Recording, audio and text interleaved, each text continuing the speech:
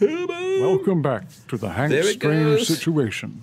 Make sure you guys Lifestyles of the subscribe. locked and Make loaded. sure you thumbs up, ring the bell so you can be notified when we go live. We are live. I hope you got your big girl panties on. And let's do jazz hands. Come on, let's see the jazz hands.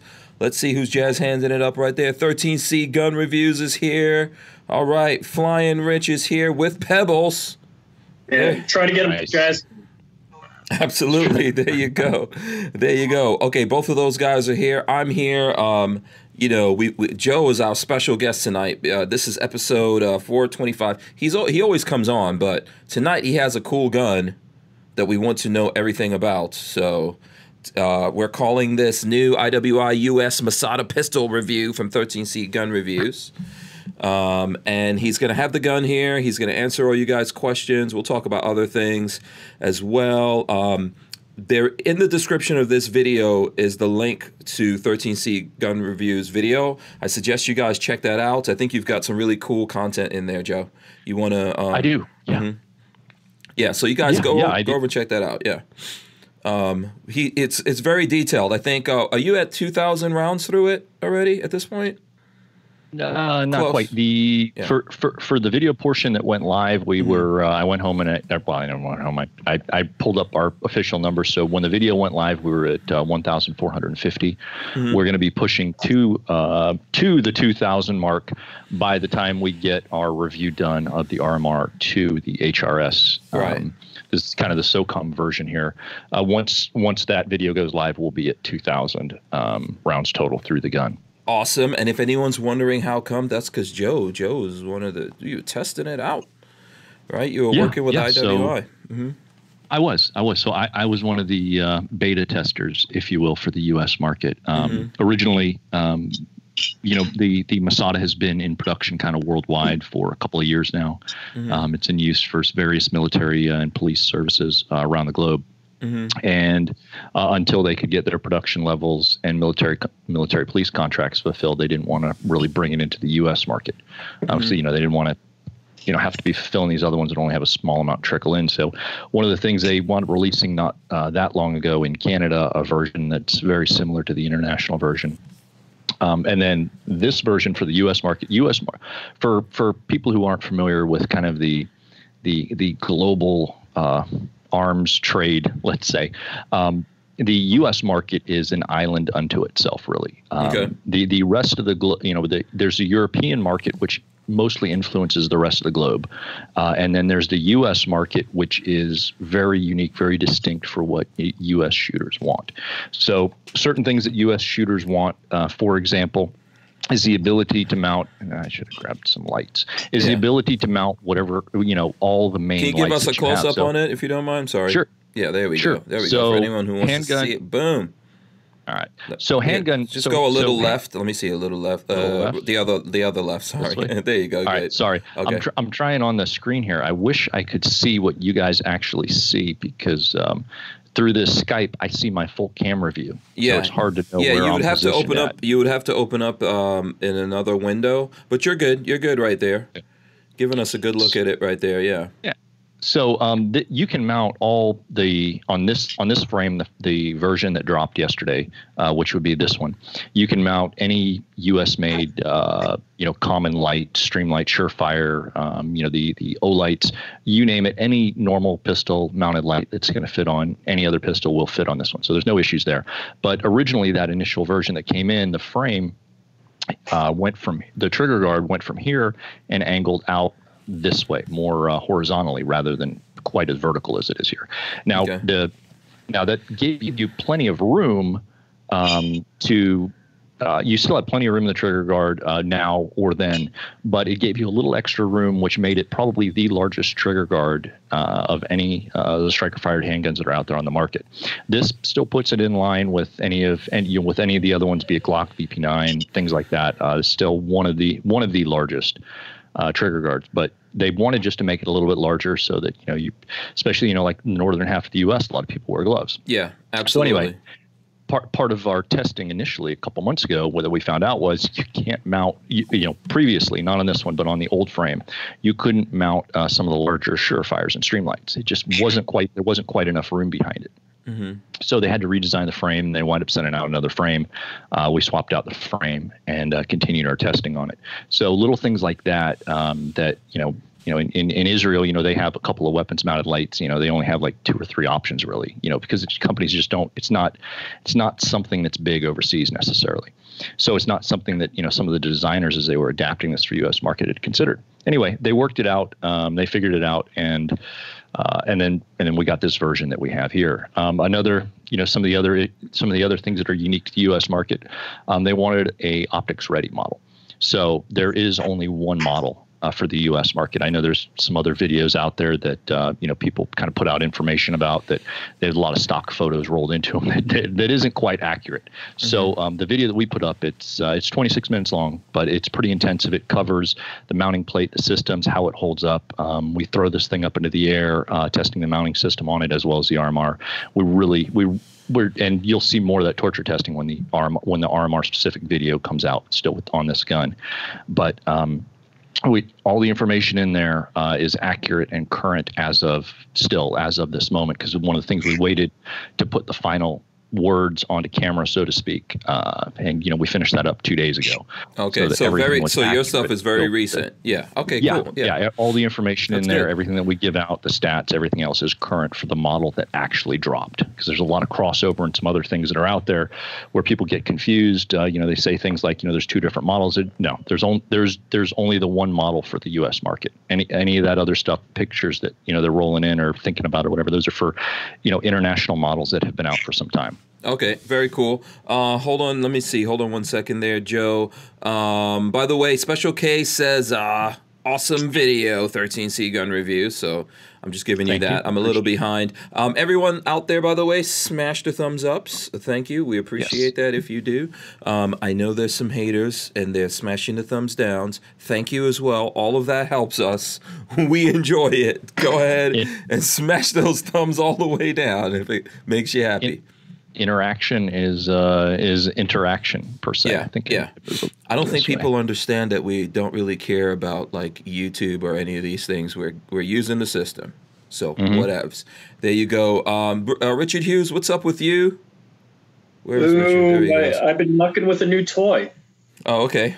What have you? Go ahead, Richard. Keep talking. Let me see. You're supposed to be coming up here, but I don't see you. Okay, I've been playing with the Ghost Gunner and, did a lower. So just checking fitment and making sure all the parts go. Okay, cool. All right, that's what you're up to? Yeah. All right, nice.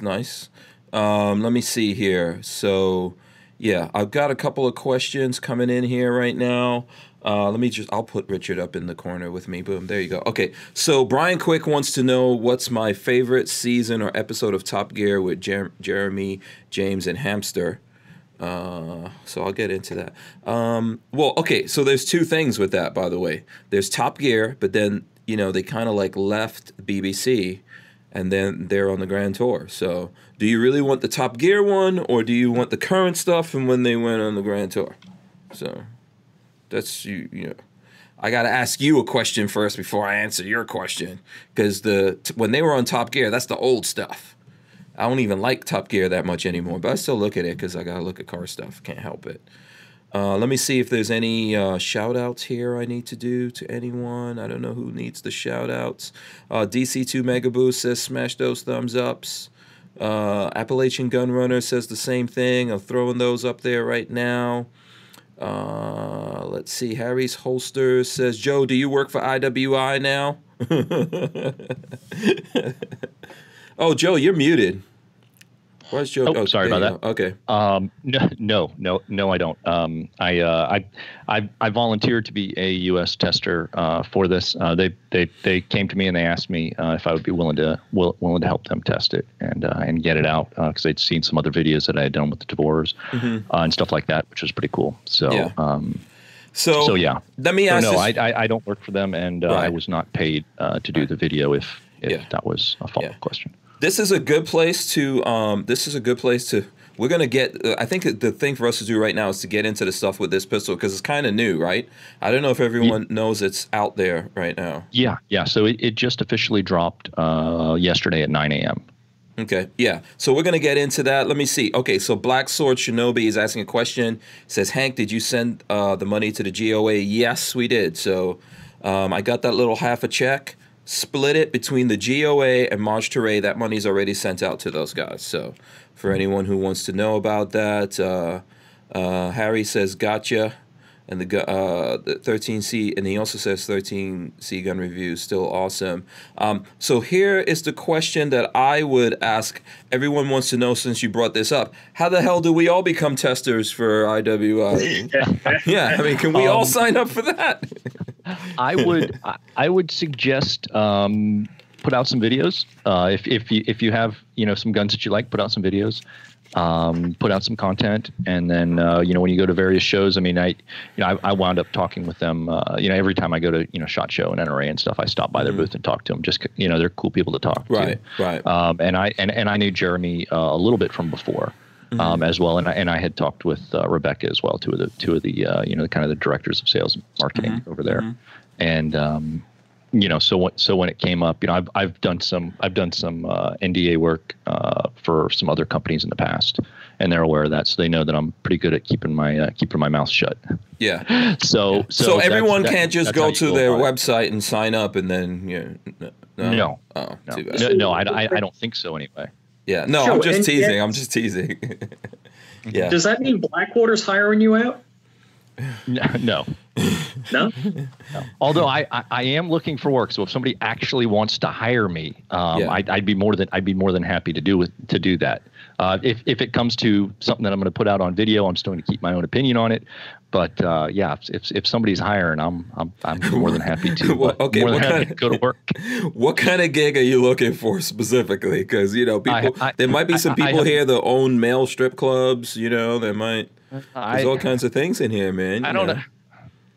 I don't know if I'm willing to go the stripper route yet. Okay, I'm not taking any option completely off the table. Yeah, I mean, you're still young and skinny. Right. I'm still young, so maybe at some point, the more desperate I get, the more willing I'd be to branch out.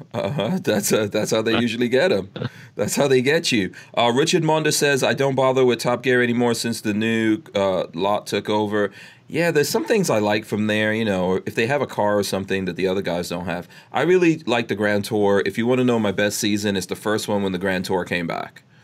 The first video they did was really cool, where they all had three different kinds of cars, excuse me. They had what was it? Past, present, future kind of cars there. So I really like the first stuff when they first came back, but I like all of the seasons that they're doing, and I'm looking forward because right now they're not going to do the track stuff and all that anymore, from what I hear.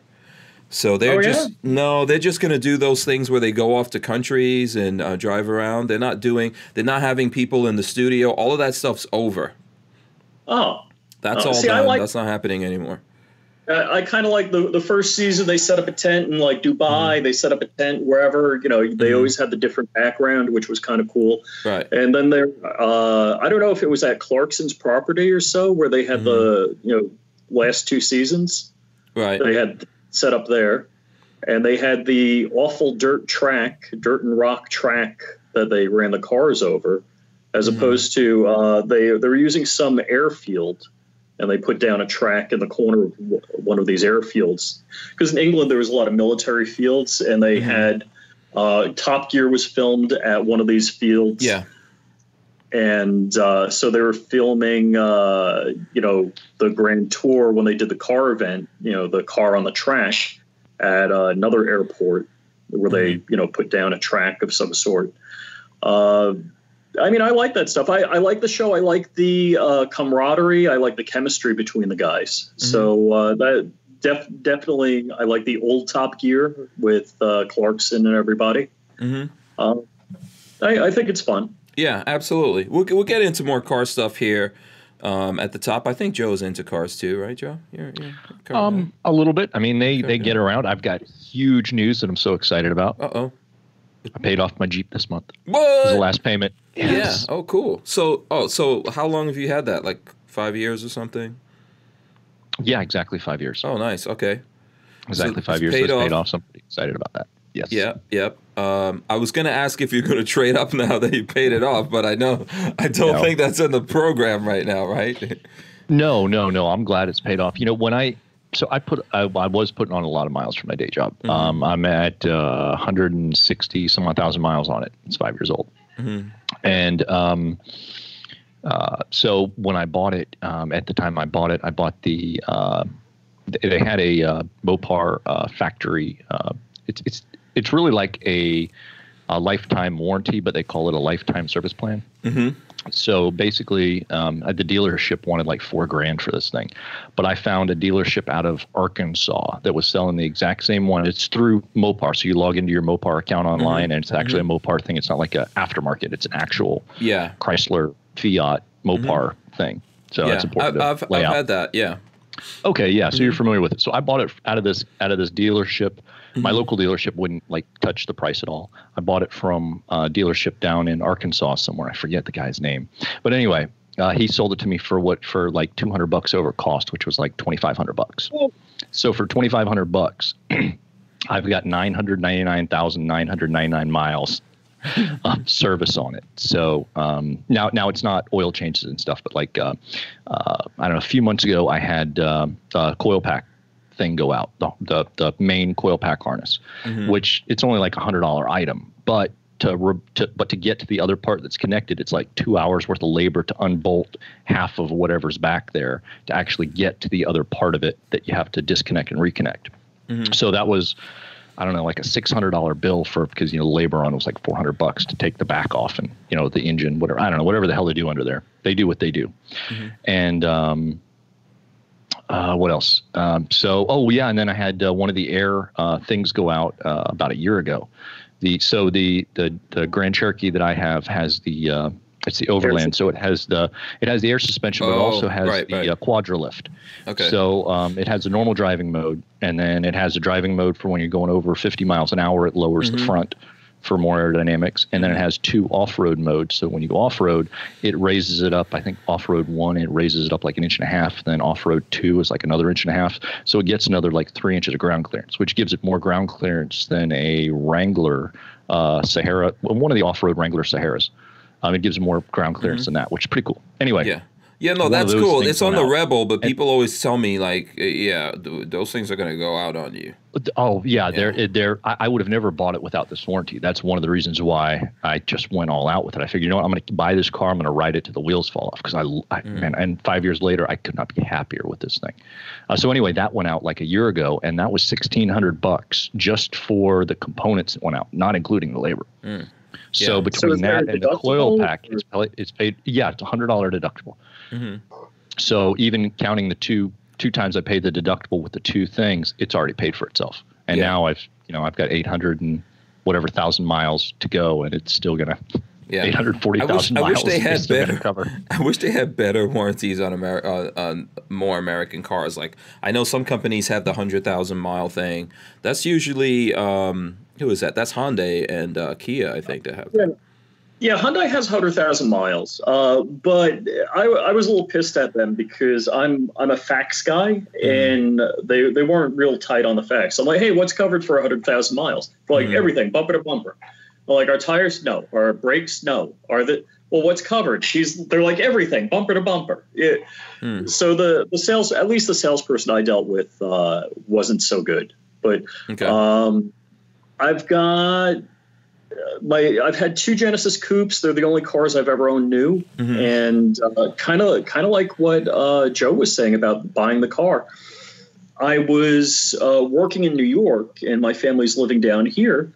And, just because I was in New York with buddies that have planes, it was easy for somebody to drop me off in Connecticut. Well, a dealer in Connecticut was like, hey, I'll give you this car for, I think it was $32,000. I'm like, cool. I'm like, I'm thinking about it. And I came down here, and they had the car. I was here for like Christmas, New Year's, and the dealer's like 36. I'm like, I'm going to get in Connecticut. I don't need the car. I flew down. I don't need to drive back. I haggled for like 4 hours, got it for $32,000. Oh, okay. But Let's see, I'm just a little over 50,000 miles, really no issues. I did go through tires with, performance car, you go through tires pretty quick.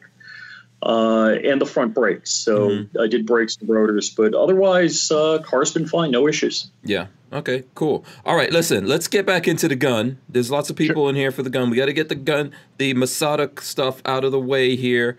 Jim Way Jam says, for that new IWI, what calibers will it come in? So that's from Jim Way, who in his thing is rocking a Mohawk. So shout out to him. So right now, just 9mm. I don't know how, if and when they're going to change that. Right now, just 9mm. I know they are. Big question I've had, and that I had right out of the thing, since it's going to have, it's got your RMR cut in it. Are they going to offer a threaded barrel? I do not. They never gave me any official confirmation on that, other than, probably. So my take off that, not anything that they would say, but my take on that would be they're going to have a 9mm, or they're going to have a threaded barrel for this, I would think, fairly soon. I have no idea how soon, but I would think that it's going to be fairly soon. Yeah. That's just my takeaway from it. Yeah. If I was going to speculate on that, right? The whole the fact that it's a chassis system. So basically, you can the chassis is the serialized part of that gun. So this is modular. So just based on that, I'm sure they're going to have other calibers depending on the popularity of this. And like DCG 44s is saying, one of the best parts of the Masada pistol is a surprisingly reasonable price. So it might be popular. I can't help but think this is going to be crazy popular. It's got one of, for its price point, it's got probably the best factory trigger out there. Now it's a little bit, I was as surprised at this trigger as I was at the trigger on the VP9 for its price point. Well, which I think the two guns are very, you can compare them very easily. They're about the same price. Obviously this one has the RMR cut for it, right out of the box. So, you've got some added value in this, but as far as it feels good in the hand, the trigger is really nice. The ergos are good. It's ambidextrous. Sorry for the guy who hates when I say that. So ambi slide release, ambi mag release on both sides. You don't have to switch anything out. It's just ready to go right out of the thing. So you can drop from either side here without changing anything around. Oh, that's good. Release. That's pretty good.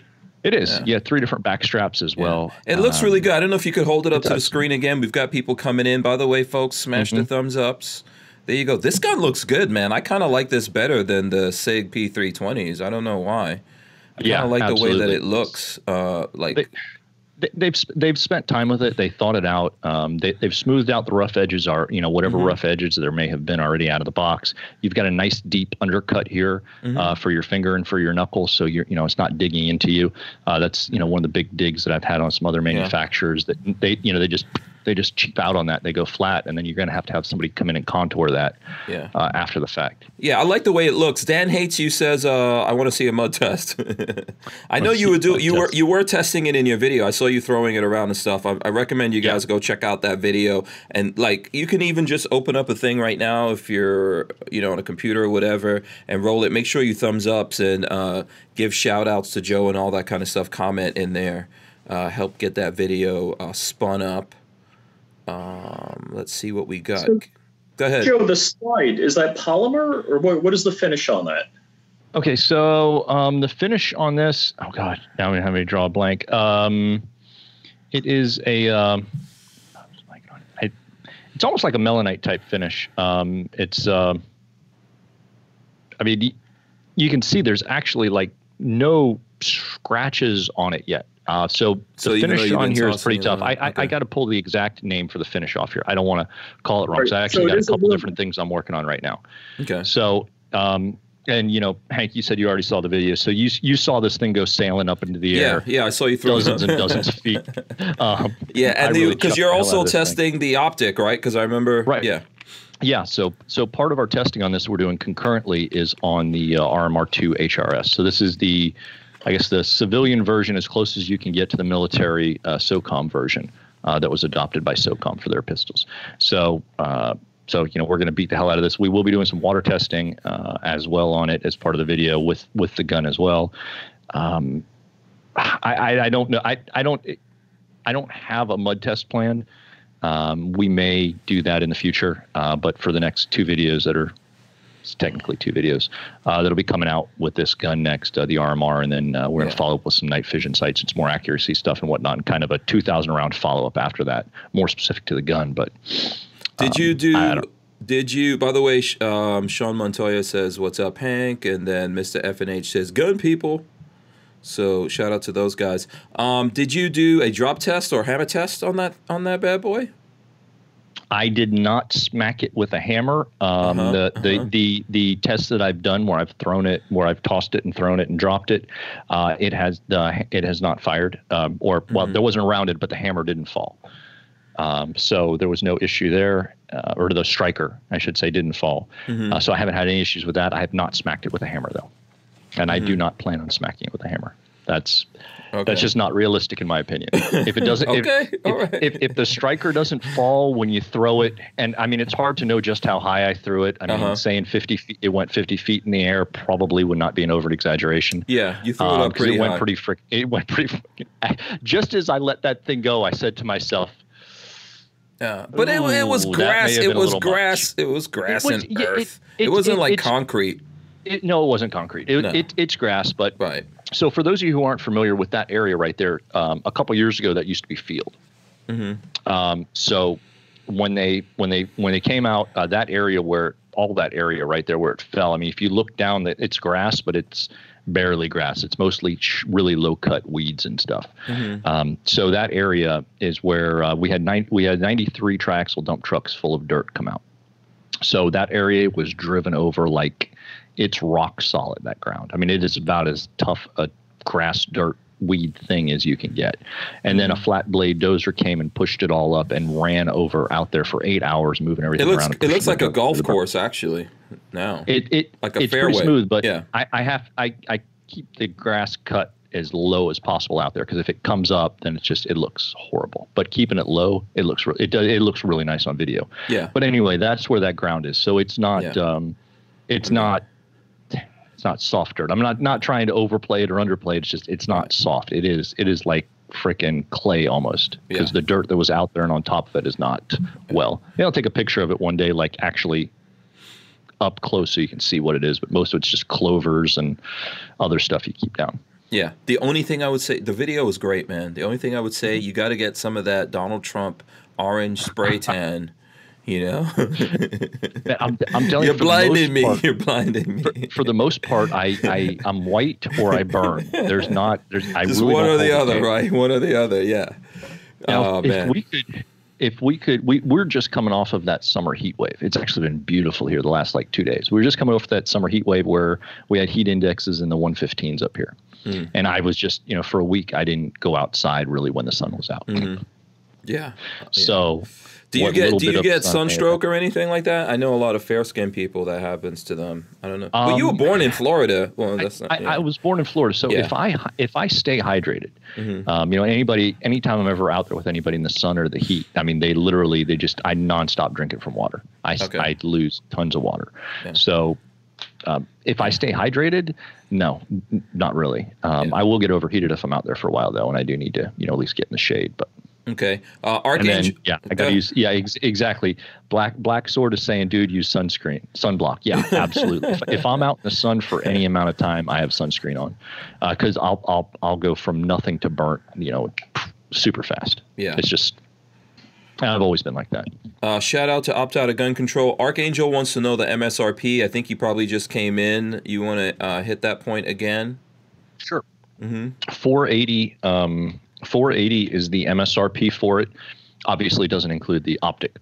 But for 480, you also get 4 different plates as well. So those 4 plates will cover not just 4 major manufacturers, but there's a lot of crossover. Like this RMR plate here will cover a couple of Holosuns, vice versa. So out of the box, if you already have a pistol-mounted red dot, out of the box, there's a really high chance that you're not going to need to buy or do anything else. You'll just be able to stick it on right out of the box and run. All right. Which is nice because you look at like CZ's trying to do their thing, and you have to buy plates separate. And the Glock plates aren't that expensive for their MOS plates, but still you have to get them separately. It doesn't come with it, which, I mean, at that point you're nickel and diamond, right? Those Glock plates, what are they? $30, something like that. For the MOS if they don't come with it, I don't know. That's a good question. Mine came with the MOS, but there's just a few that comes with it. Yeah, I want to say the ones that don't come 20, with it. 30. Yeah, about $30. Yeah. I can't remember since I looked into it. Archangel, someone's going to ask this, so we might as well get Archangel's one in on here. Mm-hmm. Is it going to come out in 10 millimeter? Yeah. I would highly doubt it, but it would be. I like 10. I'm a little bit of a 10 millimeter fan, not for everyday carry, but as far as I would much rather have a 10 millimeter than a 40 or a 45. So. Yeah. Care Bear says, my Ford has a 120,000 mile warranty. That's good. That's pretty good. Yeah.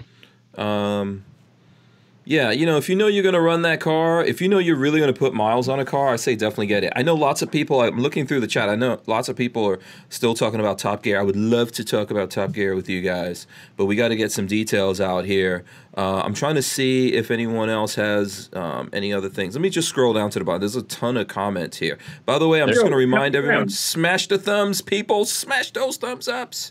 If the haters are in here, you can do the thumbs downs. Either way, it's all good. Let's get it going on there. Let me see. I'm trying to see. Sean Montoya says your new Pew Pew is sweet looking. So there you go. Yeah, I think the fact that it's modular, you're definitely going to get something's going to come out. I think right now we just need to see if it takes off. You'll probably have IWI coming out with stuff. I'm sure they would, they want to be the ones. But because it's modular, other people can make things for it, right? I have no idea where the patents fall on that. Oh, okay. What I would say is I would be shocked if at some point, I mean, they're going to need to get the I don't know what the right word is, at least the initial, all the orders out fulfilled before they start working on other things. But I wouldn't be surprised if at some point they don't come out with a slightly smaller frame on the bottom, so where it takes something like 15 round magazines, so they can chop the bottom a little bit. And you could just swap that out, and then you have something that would really make for a nice carry piece. If they shorten this, as it stands now, it's almost identical in size to a VP9. It's very, very close. So just a little bit bigger than a Glock 19, just a little bit smaller than a Glock 17. Okay. If they can just remove half an inch off the bottom here, because it's a 17 plus 1 round gun, so it's not like it's not like it's a full size grip for the sake of being a full size grip like the VP9. This VP9 is only 15 rounds. You've got 17 in here. If they can delete 2 of those rounds, bring it down to like a 15 or 14 round gun, and then shorten the grip up, then you'd really have something that would be I'm almost tempted to call it a Glock 19 killer. Oh, okay. Yeah. I mean, Len Holt wants to know how Len Holt wanted to ask how it compares to the Glock. I've carried a Glock 19. I mean, I've varied on and off. I carried a VP9 for like a year and a half before it was just a grip was too long. I got tired of carrying it. And I went back to a G19, but I've carried a G19 for the majority of the past 10 years. Okay. And so I am a big fan of the Gen 3 Glock 9. I absolutely have no problem carrying this for self-defense right now. As far as reliability-wise, we'll skip to the end of that 1,400 round video and give you guys the spoiler. 1,450 rounds. It went through the first about 1,200 with 0 malfunctions. And then there was one malfunction around the 1,200 mark. It was a failure to fully extract. And in the video, I roll in the casing, and I'm wondering if I have it here within reach. I don't. Yes, I do. Okay, so is this it? Yeah, this is it. So in the video, I roll in you said it was a high-def picture of the case. Yeah, it's nicked. Yeah, and you can see where the extractor grabbed it and kind of bent and deformed part of this casing here. So I'm calling this a bad piece of brass. Okay. Because in the high def picture, that was only one video. Only and one that's issue. The only malfunction. Okay. It hasn't. I got it out of the box. I put a little bit of lube on it. I used some Liquid Freakiness lube, which is is that a thing? Is that a thing? Oh, so it's from a company. It's from a company called Ultra Equipment Works, and it's it's a great lube. I actually prefer their grease, because their high temp grease is really good. For grease applications, at least. As far as for the lube, I think it's very similar to Breakthrough Clean. Okay. It's really good. I really haven't been able to tell the difference. Okay. I'm a big fan of Breakthrough, their HP Plus as well. I think it's very similar. I'm not a scientist though, but in my use, anyway, I lubed it once and then that's it. Now for full disclosure, obviously this is seeing 2 frames. So the frame was swapped out about 700 rounds into it. But still, when I changed out that internal chassis, the frame really is, it's just for the plastic. most part, useless. Yeah. It's just plastic. Yeah. So yeah, there was a change out there, but I didn't clean it when I changed it out. Some of the stuff rubbed off on my hands, but other than that, so 1,450 rounds, one malfunction where the back of the case was deformed and bent as it came out. I'm calling that a brass issue. Okay. And then that's it. So I would, I from the amount that I've ran my G19, I've run in several different classes. There's no way my G19 can do any better than one malfunction per 1,450 rounds. Okay. Cool. By the time it hits the 1,000 mark, it's going to throw the occasional malfunction. Okay. And I would assume everybody else who's out there that doesn't clean their Glocks runs into the same thing, a round every, round or two every so often. So yeah, I feel 100% confident in the reliability with this. The accuracy is right on. I'm not a fan of their 3-dot system. So the sights, that's something to actually talk about. The sights on here, the kind of European Israeli method is they use these 3 dots here as your aiming system, not the actual posts. And I don't like that unless I'm shooting in low light. I'm trying to shoot really fast. I don't like using the dots because, in my opinion, they're not as accurate of an aiming system. Okay. So anyway, if you try and use the post like you normally would, where you put that front sight post, say you have a 1-inch bull, you bisect that 1-inch bull with your front sight post, you're going to be low. But if you're using your dot as your point of aim, point of impact, you're going to be on it. From you were pretty accurate from what I saw in there, man. So this thing is accurate as hell with the red dot. Mm-hmm. So, and it's much easier to shoot with a red dot anyway. But as far as the factory sights that came with it, I'm not a fan of that 3-dot sighting method. So my groupings with the 3-dot weren't quite as big. But like you said, this thing is definitely, in my opinion, more accurate than the Glock 17s and 34s that I've shot with red dots on it. Okay. So let me see. Do either one of you guys? Not wildly more accurate, but it is more accurate. Right. Okay. Now, since you were talking about doing the stripper thing, Joe, would you like to volunteer? Because Ronald Hotboy says he's not thumbing up until he sees man boob. And I'm not showing my man boobs. Well, I gotta be honest. There's no real man boobage here. Yeah. Okay, that leaves it up to Richard, I guess. Right? Yeah. Pebbles is a boy bird. Yeah. It's all. There we go. I see. There you go. Boom. Nice. Nice. All right. I don't know if that does it for him. I don't know, man. I don't know if that's gonna be. I hope that does it for you. Let's see. I got a question. As far as polymer guns, you're saying, okay, it's got a trigger like a VP9. Maybe not like a VP9, but I just mean that it's a much nicer trigger than you're going to find on by far than a factory stock Glock, or let's say an XD or even an MAP. Mm-hmm. So. Okay. Yeah, trying to put it out there for reference. Nobody's really had a chance. Why would I want to buy this? And I'm not saying that from a negative point of view. It interests me. I'd get one if I had the money, and it looks great. I mean, I'd like to have one. It's just conversation piece also because it's like, hey, what's that? Oh, it's an IWI. Is the grip angle better? You like the trigger? You like the combination of all of those? Tell me what you like about it. So some of the things, the grip angle is kind of standard. It's not massively huge in the hand. So for 17-round gun in this size, like Glock 17, Glock 19, they fill the hand a little bit more. This is slightly thinner, so it's going to be more toward the VP9 size, at least width-wise in the grip compared to like a Glock. I like the undercut under here. So again, that's a similarity that it shares. One of the things that drew me to the VP9 was that it's got an undercut under it as well. From the factory, obviously, you can do these things aftermarket. You know, like my Glock 19 that I kicked my daily EDC has an undercut under it that Blackout Custom Cerakote and Force One did. So, you know, to make it more comfortable so you can shoot the damn thing all day so it doesn't rub into your finger, rub into your knuckle. The trigger's nice.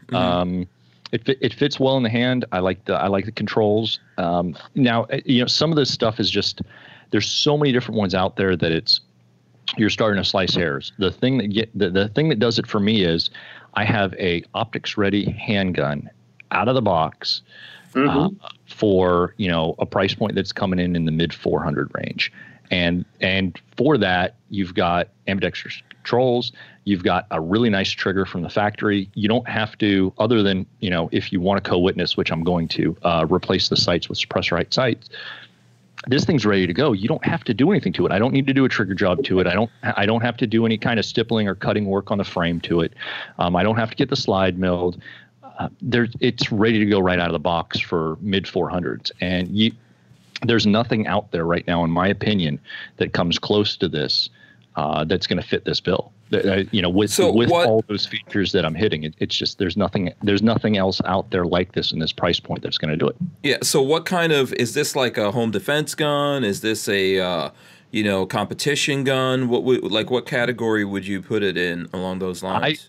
I would put this in a duty gun.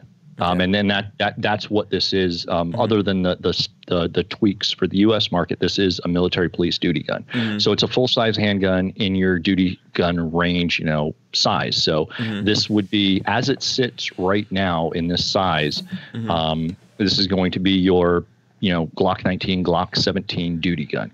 The only negative to this, to carrying it as an EDC, that I would see is that the grip is just slightly longer than I would like to see. But again, it's not bigger than the VP9. So with that being said, I carried a VP9 for like a year and a half. Sometimes I'll carry a Glock 17 as opposed to a Glock 19. But I do like that slightly smaller grip of the Glock 19. So, and the only thing it's got going there is not that much. It's not that much different. So there's nothing stopping this from being a great EDC, especially wintertime when you're wearing heavier clothes. For the summertime, if you already carry a VP9, then you're going to have absolutely no issue with this. If you carry a Glock 18, you've got that little extra. Is it enough to set it out? Some days it is, depending on what I'm wearing. I wear a lot of shirts from 1776 United, which are more form-fitting T-shirts. So that's going to print a little more on me, just a little bit more on the side here than a Glock 19 would. Again, you can cheat it over a little bit. Yeah. So let's see, DG44S. So basically good bang for the buck. I just looked over and saw that. Yes, absolutely. I think this is probably the best, barring something that I haven't seen yet out of this. And like I said, we're 1,500 plus rounds through it now. I was 1450 when the video came out, and I did shoot it a little bit today because I was curious about something today that I saw, and somebody else put a video up that I didn't really agree with. I took it out and no. So anyway, we're not. I don't want to start picking apart other people's videos. It's just, you know, everybody has their own opinions. In any event, for everything that I've seen out of this is the best bang for the buck handgun on the market right now. I just say that 100%. Okay, cool. Shout out to SoCal Gunner. I see him in the house. Brian Quick wants to know, what's the cost for each magazine? I think MSRP on the magazines is $29.99. $29.99. I don't know what they're going to sell for. I would assume with $29.99 MSRP, that's the top end. So street price, I would assume, would be somewhere, you know, $25, $22. Well, once it dies down, it'll probably be a $20 magazine. But, you know, the initial rush, I'm sure it'll be closer up there to that MSRP at $29. Right. Shout out to Bricks as well. So look, the this video I'm throwing it up right now. 13C gun reviews, the IWI Masada ORP review, optics ready pistol. That's the video. Go check it out. So, you know, I think it's a good video, good review. Make sure you go there. Let me thumbs up it from over here, and then I'm gonna make a comment. Make sure you guys go there and comment as well. You know. Well, thank you. Yeah. Thank you. I appreciate it. There's a lot of stuff in there. Did you put it up today? No, it went live yesterday. Okay. Still, you know, get in there, get your comments in. I'm doing that right now. Absolutely. Thank you. Richard, did you have any other questions before we move on? Sure. one of the guys was asking trigger pull, how many pounds? So from the factory, and I've got a buddy coming over tomorrow. He's bringing his trigger pull, so we'll test it out for sure on our end to see what it is on this. But they listed the factory as 5 to 6.5 pounds. That's the variance: 5 on low end, 6.5 on the top end. So I would say on this. I'd say it's probably somewhere in the 5. I mean, how well can you guess? I mean, it's definitely not over 6.5 pounds for sure. Okay. It's definitely not under 5 pounds. So, and is that double action only? Single. Well, it's striker fired. So it's going to when you run the slide, it'll cock it. All right, so it's pull the trigger sync. and then yeah. Mm-hmm. Okay, and is that hexagonal rifling? It's polygonal. 1 in 10 right hand twist, polygonal rifling. I know it's 1 in 10 right hand twist. It's polygonal. Yeah. Okay. Like a Glock. Yes. Yeah. So that's one thing that I've been thinking about. I shot some reloads, some of my own reloads out of this. Not a lot, but I shot a few. And I'm going to put more of them through it once I get done with the full video. But my reloads I still have like 6 pounds of bullseye powder left that I'm still running through. And bullseye is dirty as hell for those of you guys who run it. But I scored a couple big containers of it on the cheap when a store was going out of business. So anyway, I haven't run a bunch through here because I didn't want to get the gun super dirty with that nasty bullseye. I wanted to run mostly factory. But technically, you're not supposed to run lead through polygonal barrels, right? Yeah. DCG44 says he sees 2750 for retail on the mags. And what is this? I think Harry's Holsters wants to know, do you have any idea on import numbers from IWI? How many of those we're going to be getting in the country? I do not. I know that internationally they were making and I don't remember the exact numbers, but they were fulfilling extremely large contracts to various police and military organizations. So I know they have the capacity to turn these things out, to turn out like 6 figures easily a year plus for various organizations. So as far as how much of that's going to get allocated to the U.S. market, I do not know. I do know, though, that from the time we discovered the frame issue to the time we got the next frame, it was 4 weeks on the nose, basically, to when, one of the guys from IWI hopped on a plane. He threw a bunch of U.S.-made, Streamlight Surefire light handgun-mounted lights in a bag, flew over there personally to Israel for them to get this frame remolded and redesigned, for U.S. lights. And that's expensive doing that's expensive doing those molds and stuff like that, right? Yeah, it is. Yeah. So, and they did that turnaround in like literally 4 weeks from the time we talked about it till it coming out. Did they get me the new frame, which was amazing, I thought. So I know they have the capacity to really crank these things out. I don't know up front how many they're going to drop, but I know the one thing that I was talking to them about, one of the reasons why they waited bringing the U.S. market in was because they wanted to make sure they could fulfill the contracts. Yeah. Early on, when IWI first released the original Tavor, the Tavor SAR, the first Tavor to the U.S. market anyway, not the original Tavor, but to the U.S. market anyway, the original one, they had a hard time fulfilling demand initially because they were still fulfilling military contracts at the same time, that they were doing this. Right, so, and the prices were pumped up, and I think that's what some people worry about. I mean, this is a pretty good price for IWI, considering they're importing these from Israel, not making them in America, which makes it obviously, there's always an import thing going on there with stuff that comes from Israel, right? Oh yeah. So, and I want to give a shout out to Harry's Holsters right now, and I have one of their holsters here. So nice. So they sent me out a holster to test. Let me grab this one right here. This is a SICK inside the waistband holster, and I've had this is for that looks good for the CZ-P10C. Okay. Oh yeah, I mean it's crazy comfortable. It's really nice. And I've been waiting to do the video on this because I've had so many issues with that CZ-P10C that I've had. I mean that thing is just a freaking hot mess. Really? And yeah, that's disappointing. Okay. It is. It really is. It's the threaded barrel version, and I've had all kinds of. I mean, just it's ridiculous. I've been trying to figure out how I'm going to approach this video because I mean I don't want to be unfair. At the same time, this thing is just.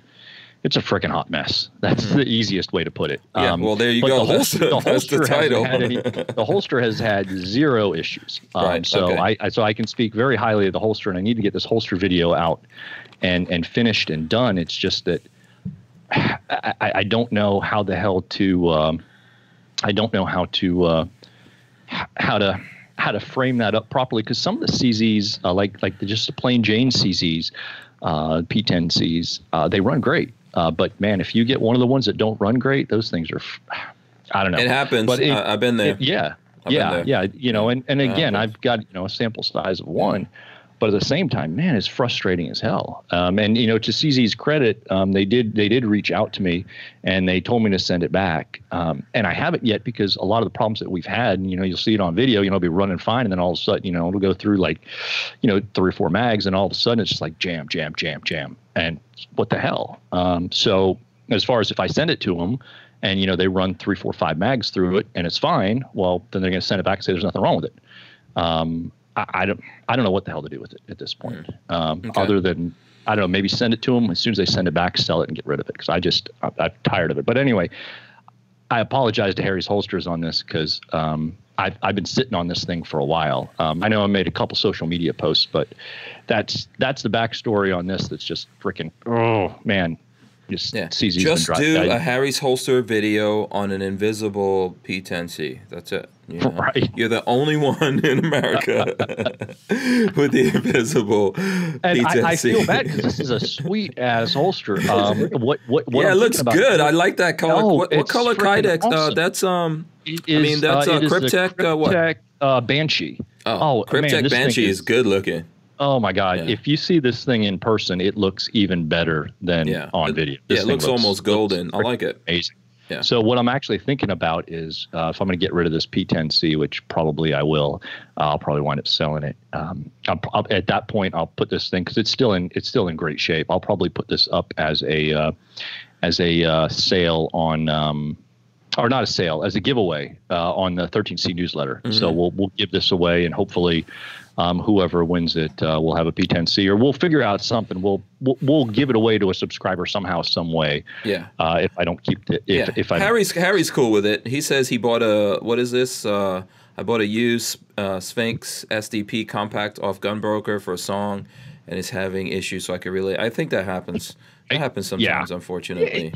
It does, and this P10C was brand new, and one of the reasons why I bought it was I wanted an extra 9mm suppressor host, because I didn't just want to if for any reason there were some issues with silencers and pistons and whatnot that were coming from the factory, I wanted to be able to put it on different guns, because I don't have a huge amount of suppressor hosts at the moment.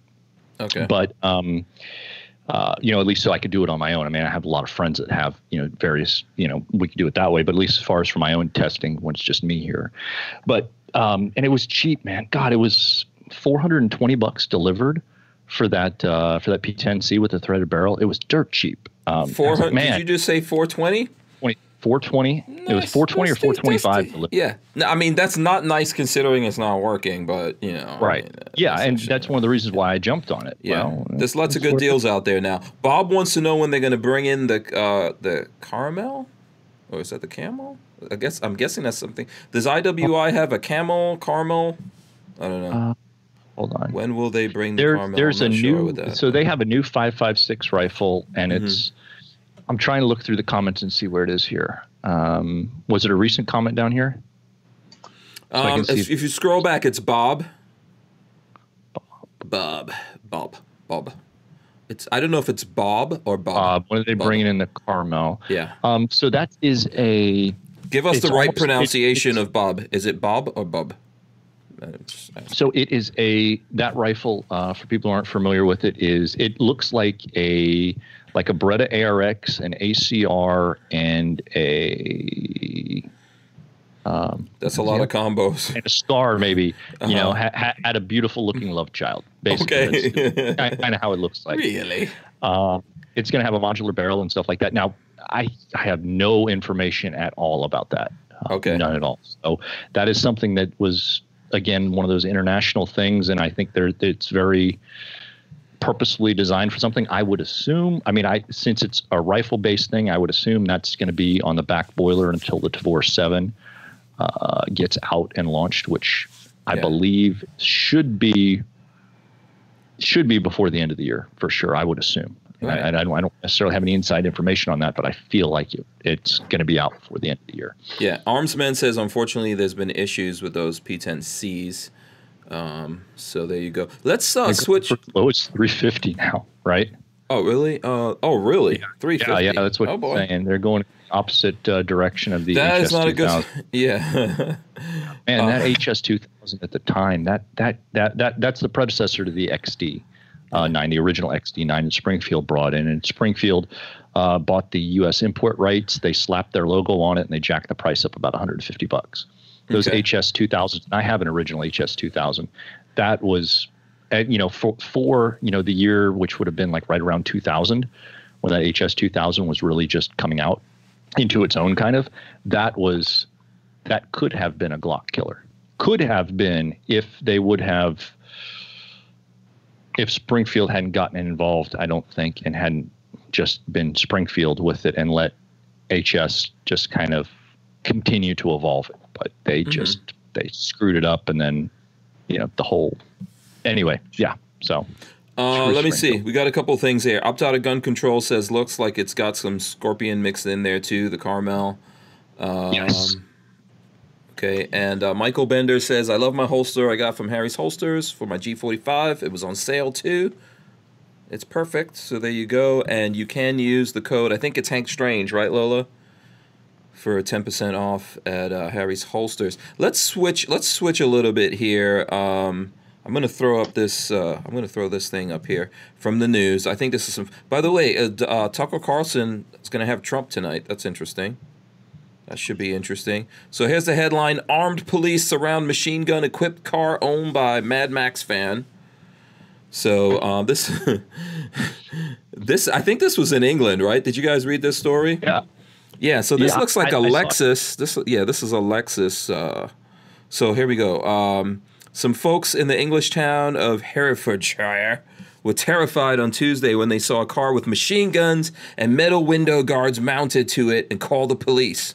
Officers with their own firearms brandish swarmed the sedan as it was parked at a rest stop, only to discover a polite driver who told them it was just his movie car that had broken down and that the guns weren't real. It broke down. That's embarrassing, right? Like, the car looks badass, but hold on, this is a Lexus. How did it break down? Seriously, it looks good though. I think it looks good. Would you guys ever build your cars? Would you ever build your Jeep, or you, Richard? Would you make your? Only if it like it's landing gear on a plane that it folds out and closes up and it's nice and sleek. You push a button, disappears. You don't know it's there. Oh, okay. All right. Yeah. That would be something cool, but I can't imagine driving that around necessarily, as a daily driver, let's say. Probably I could drive around a Mad Max type car as a daily driver. I think I could do it a little bit. Not this one. Now, if everything on there was functional, right. At least you could drive it around the state of Indiana, because in Indiana that would be legal. But yeah, with a working machine gun or without. If you had a tax stamp for it, it'd be legal. Yeah. There's nothing in Indiana state law that says you can't drive around with a mounted gun of any sort, provided it's legally possessed at least. Yeah. Oh, it would be so awesome to have a machine gun, actual machine guns on there. That would be great. Richard, what about you? What would you do with this? Would you modify your thing? Modify your car? My car, no. See, you're talking to the wrong guy. You should have Walter here talking about his Oshkosh truck, have it convert and have guns come out, Gatling guns and stuff like that. That's a Walter. Yeah, Walter definitely could do that. Let me see. I'm looking to see what other. There was some cool stuff in the news. Let me see. I'll bring this one up here. Hold on. So here's another one right here.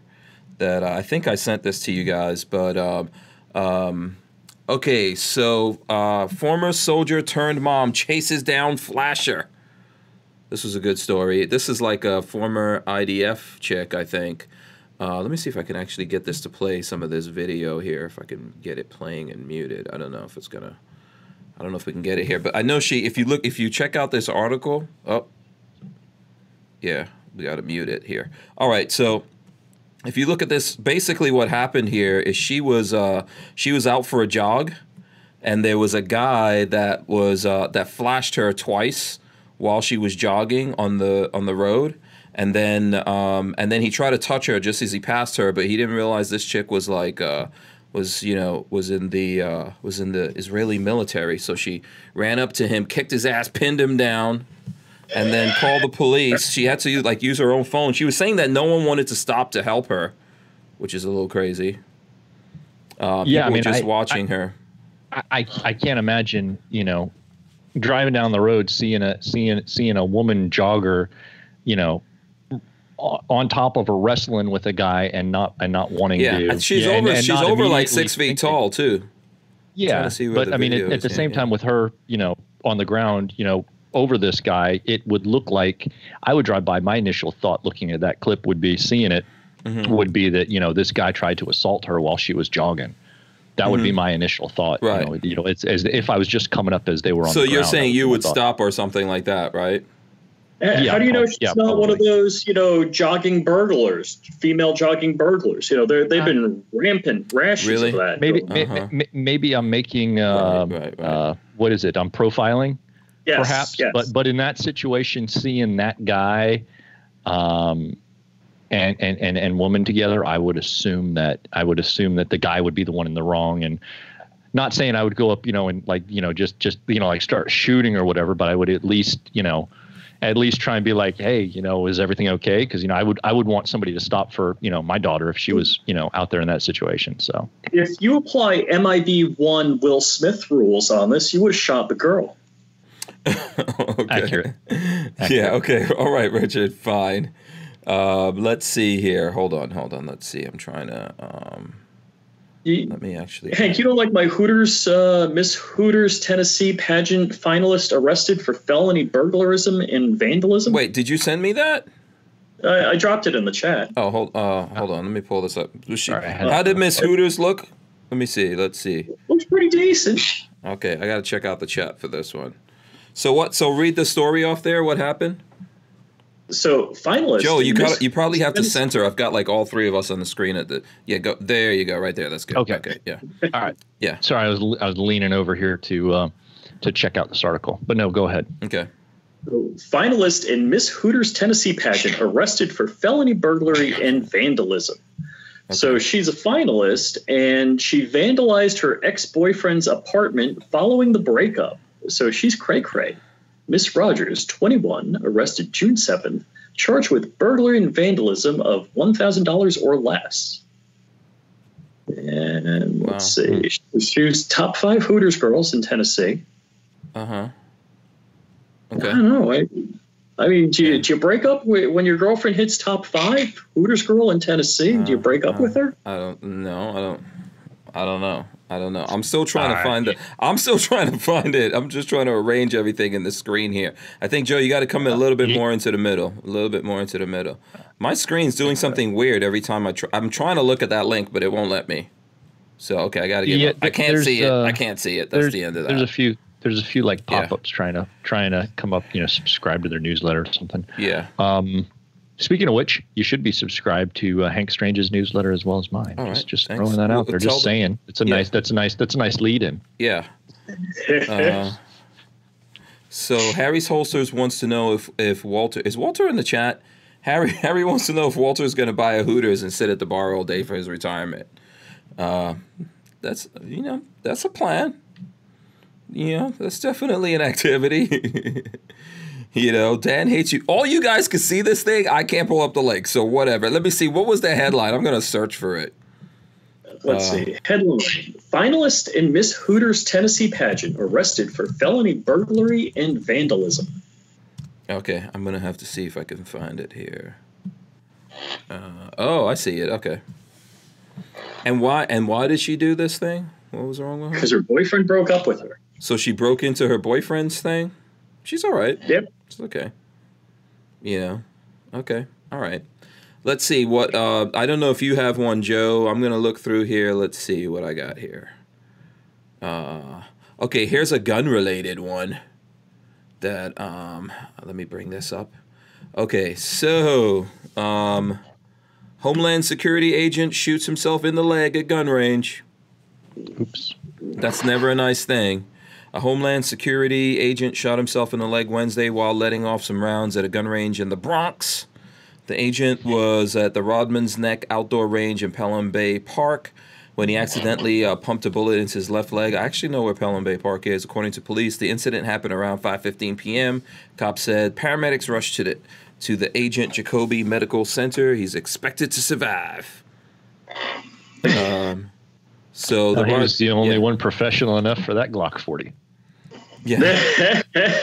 You're doing a callback to what video was that? Was the guy DEA? He was in DEA in the school where the guy five I mean everybody's had to have seen it by now, but literally not 5 seconds after he said he was the only one professional enough in that room to handle his Glock 40, he shoots himself in the foot. Yeah. Well, he takes the gun and he has the slide back and he shows his buddy. He's like, "It's empty, right?" And they say, "Yeah." And he's like, and then poof. Yeah. And then Well, he's like, the thing is, when he locks the slide back and shows it, I actually saw an act, because most of the clips out there are like 350, resolution. I actually saw a 720 clip of it, 720 or maybe it was 1280, one of the original clips of it, and you can actually see when he shows it to the other guy, you can see gold light shine off the gold, and there's a piece of brass in there even from where the camera is. You can see it. Yeah. And then he just dropped, and he's looking right at it when he drops the slide, looking right at it. Yeah, but sometimes your mind plays tricks on you, man. That's the reason why like training is really a thing, and you've got to check more than once, especially when you're in a situation like that, trying to show things to people, to be honest with you. Because so many things can happen. Yeah. The scary part of that video was he then goes and grabs a rifle and he's like showing the kids. They're all like, "Put it down, put it away." I don't remember seeing that part, but yeah, that's crazy. More training. Yeah, go ahead, Joe. Yeah, Rich is absolutely right. Yeah, after he shoots himself, he's kind of limping around, but he's still holding it, and he wants to now show a rifle. And he tries to play it off. Call it a day. He puts the handgun up, and he picks up the rifle to try and start talking about the rifle while he's limping. And all the kids start freaking out, like, "No, put it down!" And these are all like kindergarten, first, second graders that are telling him, "No, put it down." Oh boy, it is awesome. Oh God, it's so hilarious. I mean, it's hilarious because no innocent people were harmed. Right. That's why it's hilarious. Right. Couple of things about that. One, that guy's a real man, as far as I'm concerned. If he's still, you shoot yourself with a 10 mil, and then you're gonna show other guns, and I'm gonna be crying like a little girl on the floor. That's my go-to. If I shoot myself, cry like girl on floor. Yeah, Jake Delahome says he sued the DEA for releasing that video. He did. He said it caused irreparable harm to his career and his something about the way he was perceived in his office at his agency or whatever it was. Mm-hmm. Yeah, it caused irreparable harm to his career that they aired his stupidity. And I don't even think it was the DEA who technically aired it. I think it was that when it was originally aired, the link was shared via internal email, and that's why he tried to sue, because somebody had shared the link over their email system. I believe. I don't remember. It's been a long time, but it was ridiculous, and he was denied. Okay. All right. So, Opt Out of Gun Control says no. He's freaking stupid. Yeah. You listen. Once one thing goes wrong, you got to stop. Yeah, reassess the situation before you keep moving forward. Mm-hmm. Bad things happen in life. Something goes wrong. You need to stop and reassess before you keep moving forward. Red Bear says you got to traumatize the children so they vote in the gun control future. And can I ask you guys a question? And Walter's out there too. Shout out to Walter from Safety Harbor. Go ahead. Hey, Walter. If you guys go to the range and you come home, like I usually clean my guns in my garage because I'll open the door, I'll be in the shade, even though it's crazy hot because it's Florida.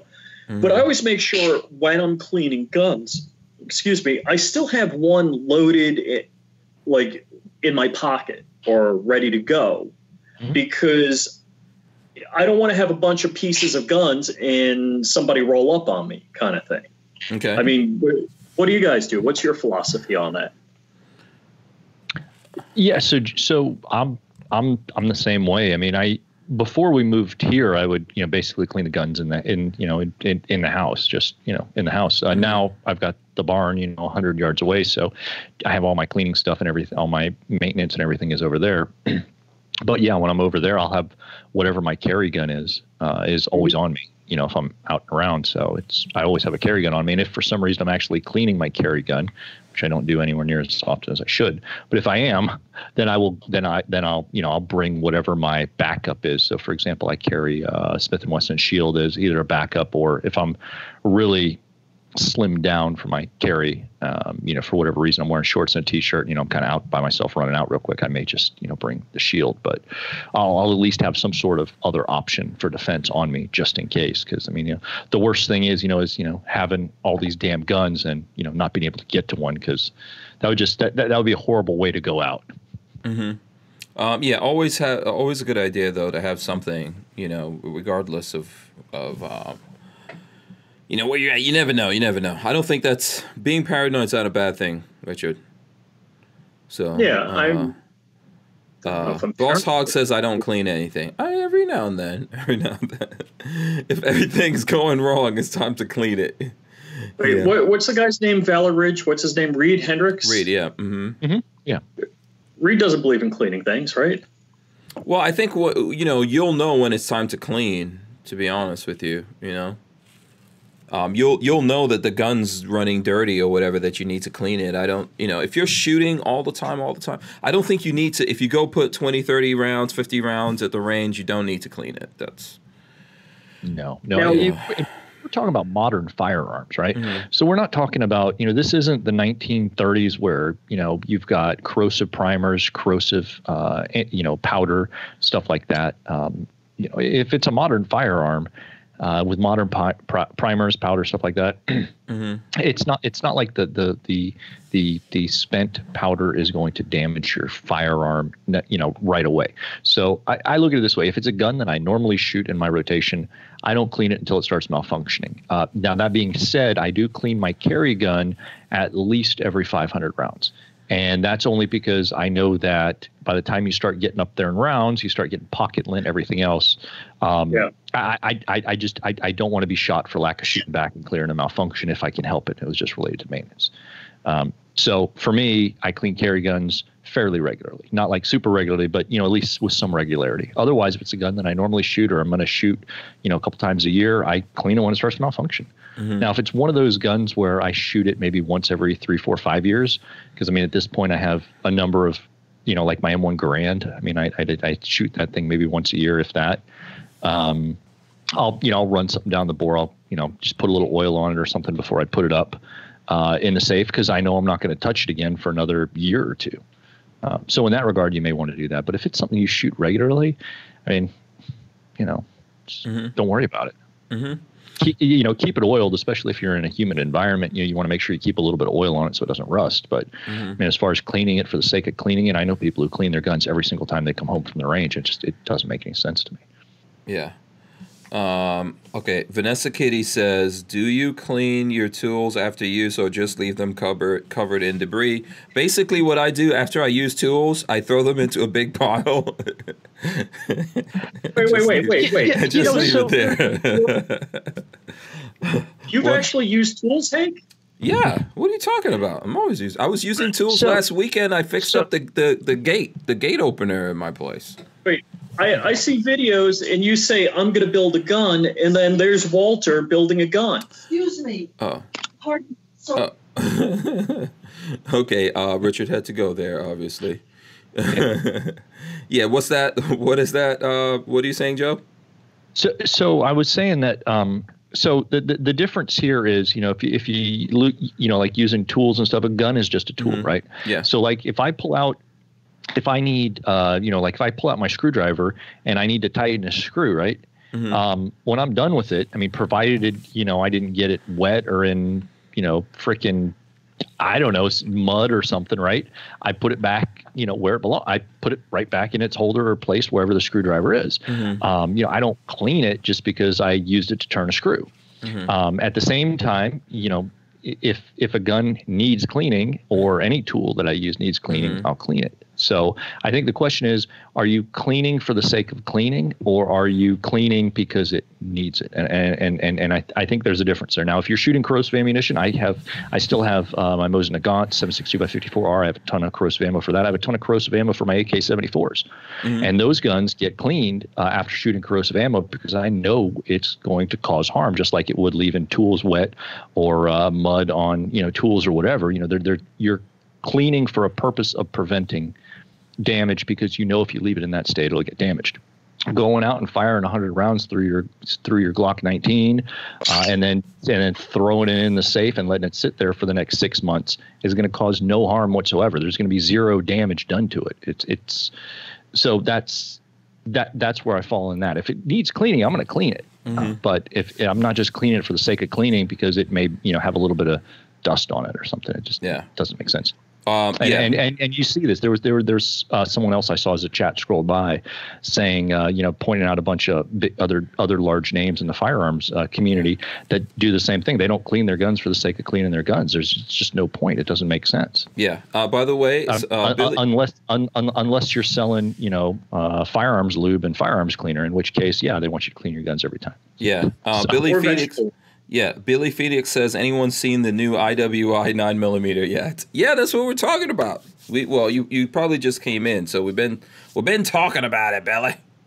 Here, let me go just solely on you, Joe. Yeah, so that's what we're talking about. You might have to go back to the beginning if you want to get up on that. But yes, that's definitely what we've been talking about this whole time. And then you just missed some stuff there. Richard Hughes is trying to insinuate that I don't build any guns. I do from time to time. We got to get something for Walter to do and Babyface to do around here. So let's see here. Let me go into this article. So, one last thing on cleaning. Sure. If you want to clean your guns after every range session, I know there's people who find it therapeutic. It's fine, go for it.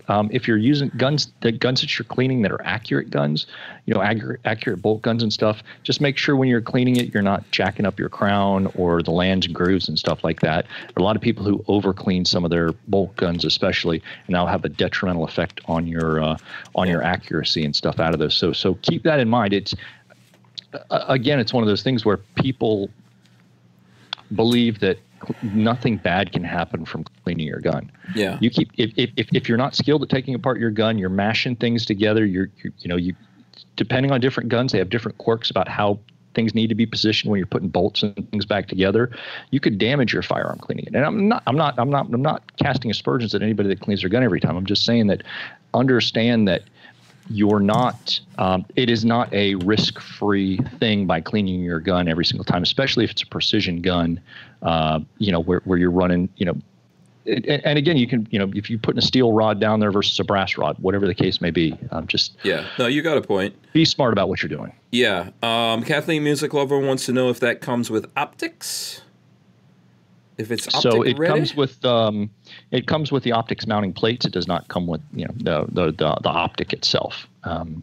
So and if you missed, go back and recheck the beginning of this, and you'll see we cover most of that at the beginning of this video, as well as the full video that we have at 13cgunreviews.com, which pretty much covers, I think, virtually every single question that I've seen. I have a link to that in the description. For everyone who's coming in now, please smash the thumbs ups. Okay, we appreciate that. I think we've got over 100 people in here, so we could definitely get to 100 thumbs up. So thank you for doing that, everyone out there. Please get up on it. We should get some thumbs ups just for Richard getting busted by the old lady, the wife. That was funny. Somebody's gonna. Where's Richard? I haven't heard from him since. Was he here? Oh, screens. Where's Richard? I don't see Richard. Are you here? No. Don't hear I don't him. know. His screen's not there anymore. So hopefully, don't see him. hopefully everything's all right. He didn't get himself in the doghouse. Yeah, Richard might have gotten. He's going right into the kennel right now. He's being installed in the kennel. So I'm not sure what happened with that. What is going on there? We'll probably get Richard back. Maybe he'll dial back in or something like that, or he turned off his camera. Yeah. Let's go to some other stuff here. There was a 3D gun article here in the news. I'm gonna throw this up on screen. I think I sent you this, Joe. As social networks crack down, 3D printed gun community moves to new platforms. That's what this says here. Bans on sharing 3D gun blueprints have proven porous, but the community that makes them is migrating to platforms more amenable to the cause. That's what we've got going on here. So earlier this month, Reddit became the latest social media platform to aggressively enforce its ban on sharing plans for 3D printed guns. So it's saying shuttering a popular channel dedicated to the cause that had over 4,000 users. Filling me with spite only makes me work harder, wrote a user known as Ivan the Troll. If you guys were looking at the episode that we had John on from AmmoLand and GOA Virginia, then John Crump, we were talking about Ivan the Troll, so this is who they're talking about here. About the shutdown posted elsewhere on Reddit, Ivan the Troll leads Deterrence Dispense, an informal group of online activists who make and distribute files to print 3D guns. The group has been active on both Twitter and YouTube before the platforms closed its account in May following the Trace's reporting. Now, Reddit, once celebrated for its lack of content moderation, has done the same. So Rally Point, a user, replied to Ivan the Troll's message. Keybase, he replied, that's some like computer nerd stuff. Ivan the Troll was referring to a chat app launched by the founders of the dating site OkCupid. Keybase allows users to verify their identities by linking the app to social media accounts and provide end-to-end encryption with the option to set an expiration date for the messages after they're sent. So this article is pretty good. It's going on about all this stuff.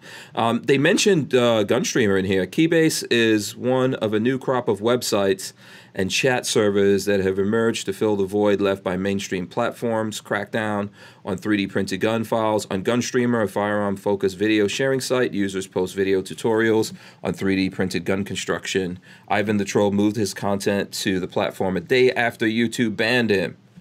Yeah, shout out to Gunstreamer, by the way. Yeah, absolutely. I reached out to them. Are awesome. Yeah, I reached out to them for this. They told me that these guys wanted to interview them, but they declined it. But yeah, we're all up on Gunstreamer for anyone who's interested.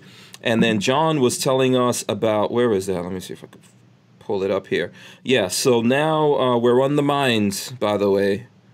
Minds. So that's something that's like Facebook and all these different things. It's an app. It's MINDS. So it's an app for iPhone or Android, and I'm on there. Walter's on there, a bunch of people. Anyone who's following me on there, I'm following them back. Ooh, scary. Scary idea, but it's on Minds, and I am real Hank Strange if you're looking for me.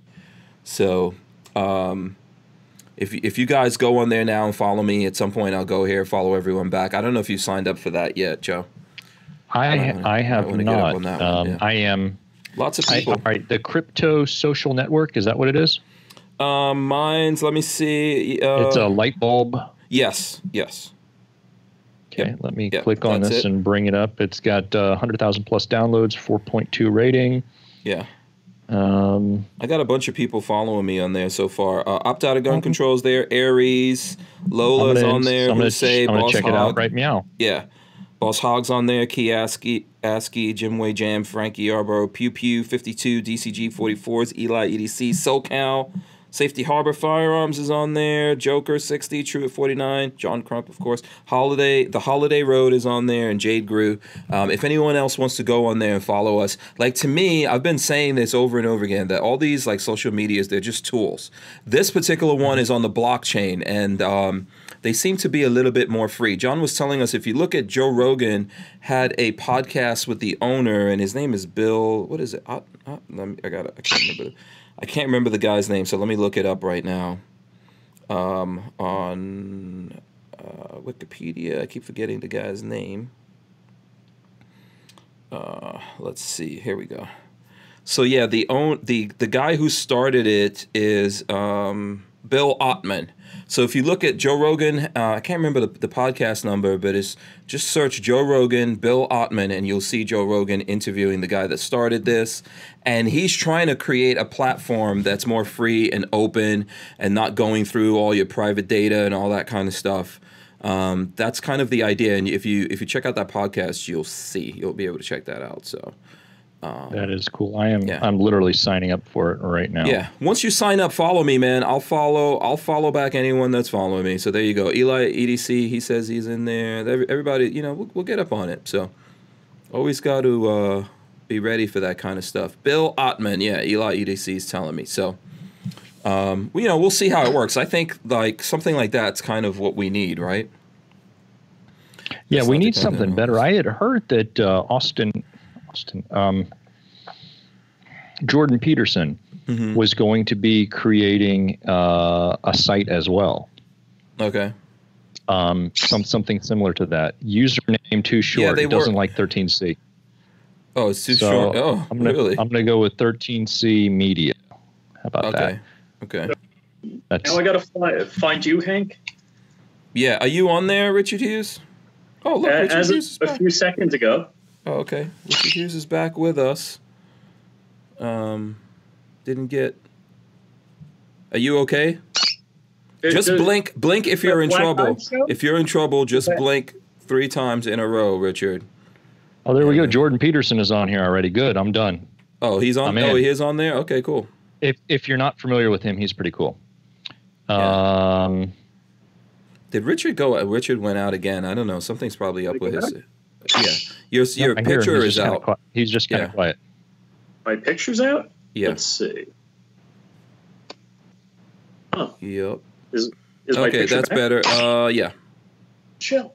That's better. Let's see if I can throw all 3 of us up in here. There you go. Okay. Richard, that was so funny. I don't know what happened. But I was like, oh, Richard's about to get smackdown right here. No.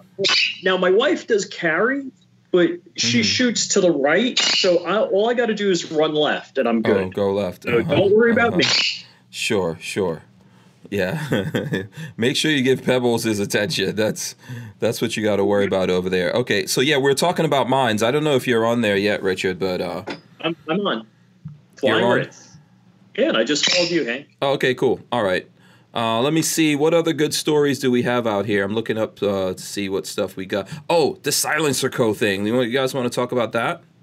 So the Maxim 9. I'm going to throw this up. This is on TFB. Firearm Blog. So Silencer Co. non-NFA Maxim 9 is out. At Silencer Co. media event, Silencer Co. unveils some new products. One of them is a non-NFA Maxim 9.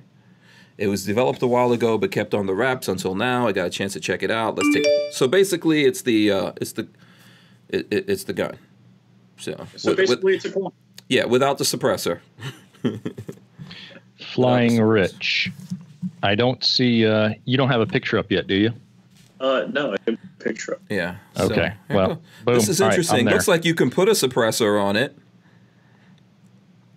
So it looks like you can put a suppressor. Obviously, Silencer Co. is going to have one for it. That's interesting. That's cool.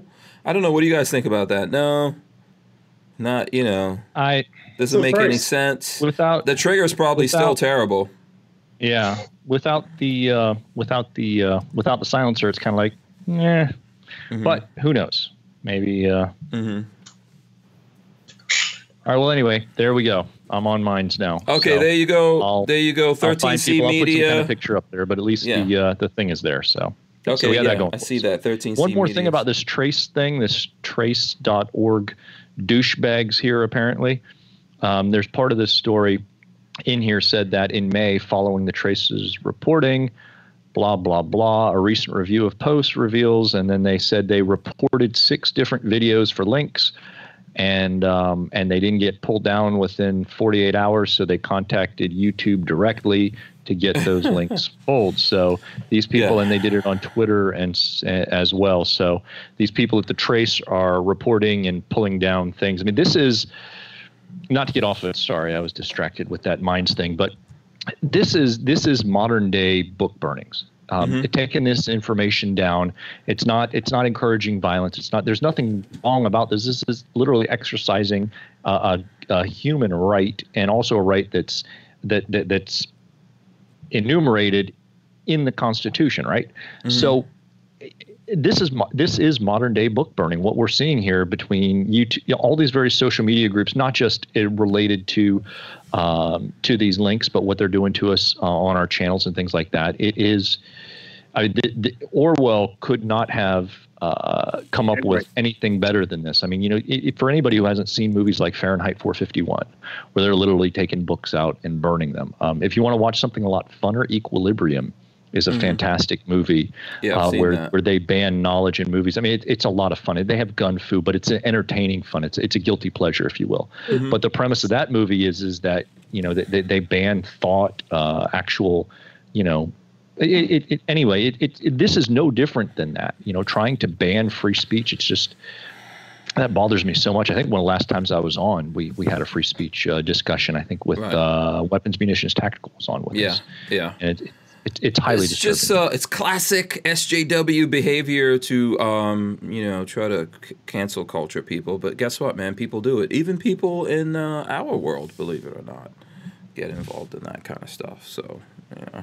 Well, what it used to be, I mean, there were books and magazines, and if you printed a magazine, it was out there. If you had some sort of circulation numbers, there were people with it. And what the Russians used to do, the USSR, is say a cosmonaut fell out of favor, they would actually publish an update to the encyclopedia, and they would tell you to rip out this group of pages and insert these new groups of pages. And they would airbrush the guy out. Yeah. So, absolutely. I mean, at least the only good thing about the internet today, at least for now, until government fully gets control of it, at least for the average person. Because right now, I mean, you'll never be able to shut down all the stuff on the dark web.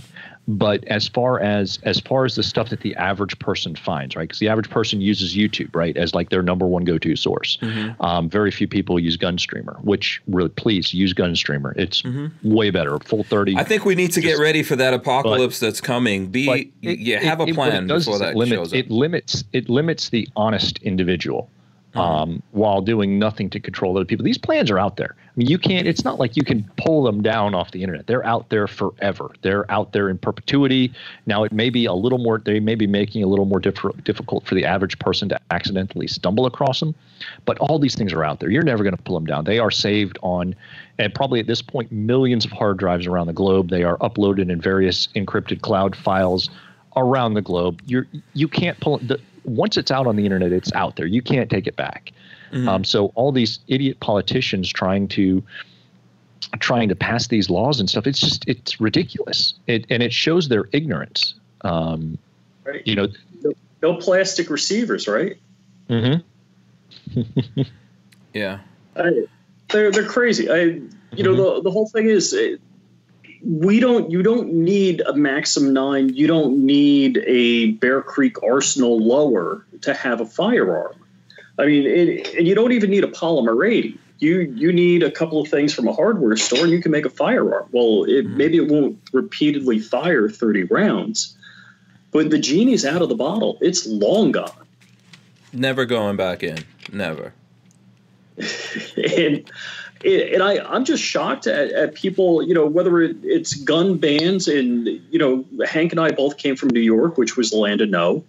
But ammo restrictions, gun bans, you think people aren't reloading? You think somebody isn't going to I'll tell you what I did when they did that gun, the ammo card in New York. I was still, I was living most of the time in New York because that's where my work was, but I was a Florida resident. I mean, I had ammo delivered to a buddy's house in Pennsylvania. I threw it in the airplane. I visited my dad, and then I flew back to New York just because I don't want my name on a list that I bought N,000 rounds of, AK or AR or whatever. And in fact, I probably only shot 200 rounds. There was some good deal going on. where you get 1,000 rounds of AK ammo for, I think it was like $200. I think it was 220 delivered. Like, I'm buying a couple of 1,000 rounds of that. Yeah. Opt Out of Gun Control says open bolt machine guns are far easier, less complicated than semi. Hells to the yeah. Yeah. Hells to the yeah. And then Walter says black powder works. Walter, we actually got to do some black powder videos. I don't know. It's so we have to do. I think there's a couple of classes of people out there. There's a class of people like me that may be smart enough to build something that's single shot. There's a class of people out there that I'm not going to name names, but we know them, that are going to build something like Opt Out of Gun Control said, open bolt machine gun that's going to fire like crazy, and you can do that with hardware store ports. Then there's the other class of people, the criminals, that will get them somehow. Look at the one They're shooting. just going to steal them out of the bathroom at any local airport, and right? The cops go in there, they leave their gun in the bathroom, and boom, there you go, you got a gun. Yeah. Or whatever the case is. They're criminals. They're yeah. They're not Crackbot is reminding me, which is true. He says he gave us $5. He says, Hank, there's a video that shows someone making an AR-15 from soda cans. Yeah, he melts them down. Yeah. He did one with soda cans, one with brass casings. He just melted them down and machined it. Yeah, there's so many things that you could do. So, and Harry's Holster says 3D printers and CNCs are becoming more common and more affordable. That's not to mention the manual stuff, which is, we will have just like now we have the desktop, different 3D printers, and there's a bunch of them. They're printing the lower. I don't want to say lower quality plastics, but the higher temperature plastics are just much more harder to print. And there's people much more knowledgeable about that than I am. But there are so many new machines and new systems that are out that are going to be available to maybe not the average consumer, but at least the upper middle class consumer. But yeah, there you go, right there. You're going to be able to make all these things yourself, for the most part. Is Richard showing us something? And I think some of these politicians are just they're losing their mind on it because they're not going to be able to control it. I mean, the genies are quote unquote out of the bottle. The big thing that gets me with all these things are, and we really have to make our stand and get back to the Second Amendment being about military grade weapons, is that the more technology advances, we're seeing more reasonably priced bulletproof clothing, for example. As technology continues to advance, eventually at some point there's going to be, I don't want to, whatever you want to call them, laser guns, ray guns, whatever the case is, right? There will be weapons that continue to go up that'll be developed as more and more blunt force trauma type guns, are easily defeated by just regular sized clothing that people can wear, for example. So the more we see that, there's all sorts of thin gel technology that you can put behind them as far as impact resistance, so that, if you're wearing something that's not much thicker than a denim jacket, let's say, to stop a bullet, you've got blunt force trauma behind that. But with these gels, they'll actually congeal and stiff up when they get hit by shock force. So that's Newtonian fluids. Yes, exactly. I think, I don't know if they're that far advanced for some of the stuff that I'm talking about, but yeah. So yeah, the barrel's hardest to make, as Crackbot says. So what we need to do is we need to make sure that these more advanced weapons, when they come out, are going to be available. Otherwise, if we just hold steady to what there is right now at this moment, 200 years from now, all people are going to have is this. And how much do you think technology is going to advance in 200 years to defeat the bullets that are coming out of these? As compared to whatever modern arms are out there at the time. A lot. And Walter says pulse energy. Whatever it takes, baby. I want a rail gun. I want pulse energy. I want a tac copters. Ray gun. Yeah. And I want a lightsaber. Yeah, absolutely. All of it. Rockets, everything. Shout out to Not 50 Blue Rifle Society in the house, working but trying to listen. Shout out to Not 50 Crackbot. Like you just said, he says the barrel's the hardest thing to make. Someone's going to figure that out and simplify that really soon.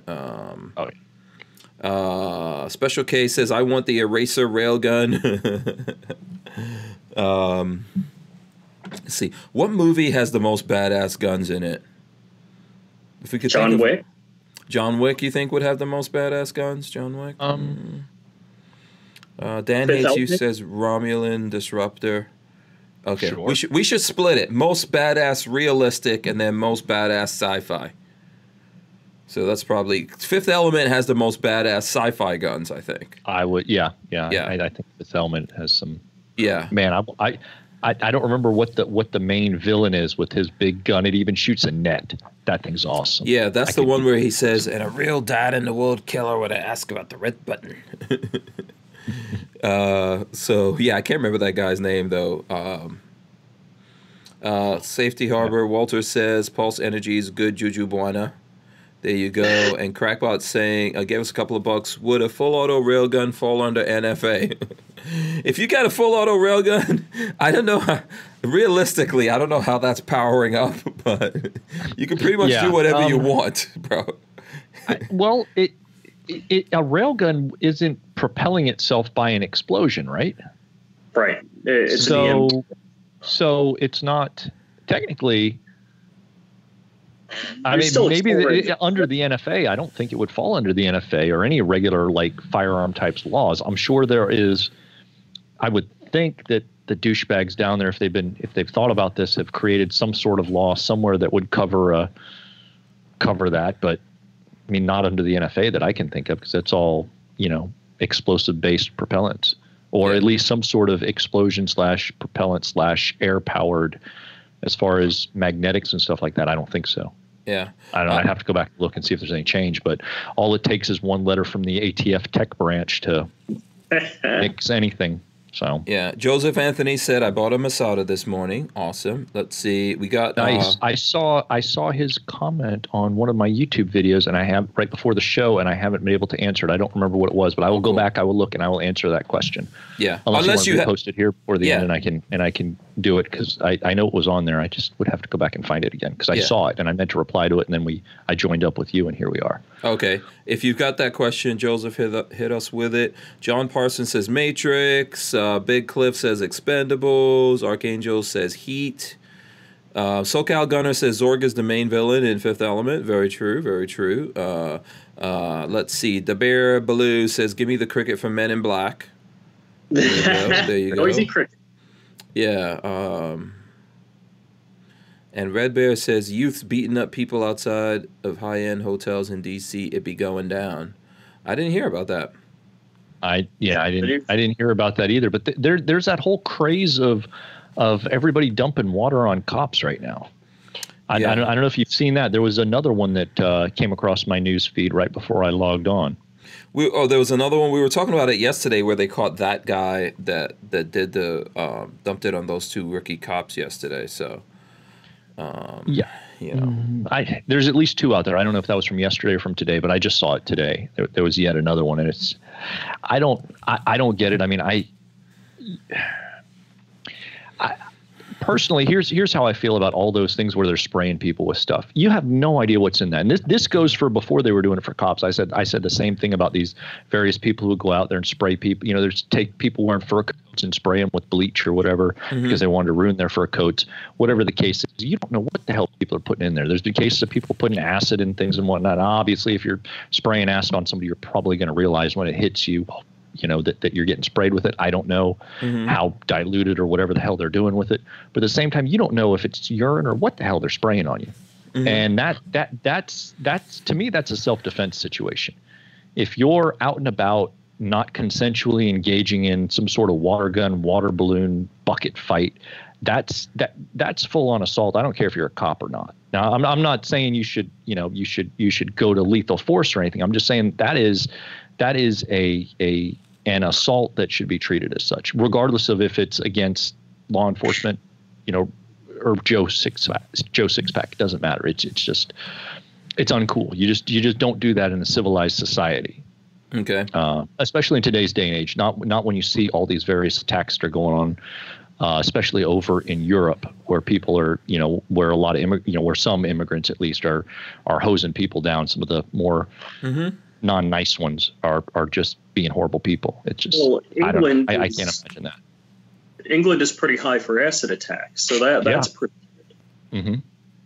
Yeah, and some of these things, and one of the things that I don't think some people understand when sometimes you get hit with certain acids and stuff, depending on what it is, if somebody's savvy and they know what they're doing, they're spraying on you, they can spray something caustic on you that you're not going to initially realize is doing what it's doing until, several seconds later, or or later. It's just the way it attacks and it hits your skin and eats through your nerves in such a way that it's you don't even know as it's hitting you. So it's that's just the stuff that really irks me. Yeah. Regardless of who it is, I don't know. I don't get it. Yeah. I don't get that at all. Joseph Anthony says, I think it was something about why IWI didn't release the standard version to the U.S. Let me see here. Somebody asked something. Oh, wait. I think it was something about why. Yeah, the standard version. Oh, okay. So I'll go back and look, and I'll specifically answer that question after we're done here.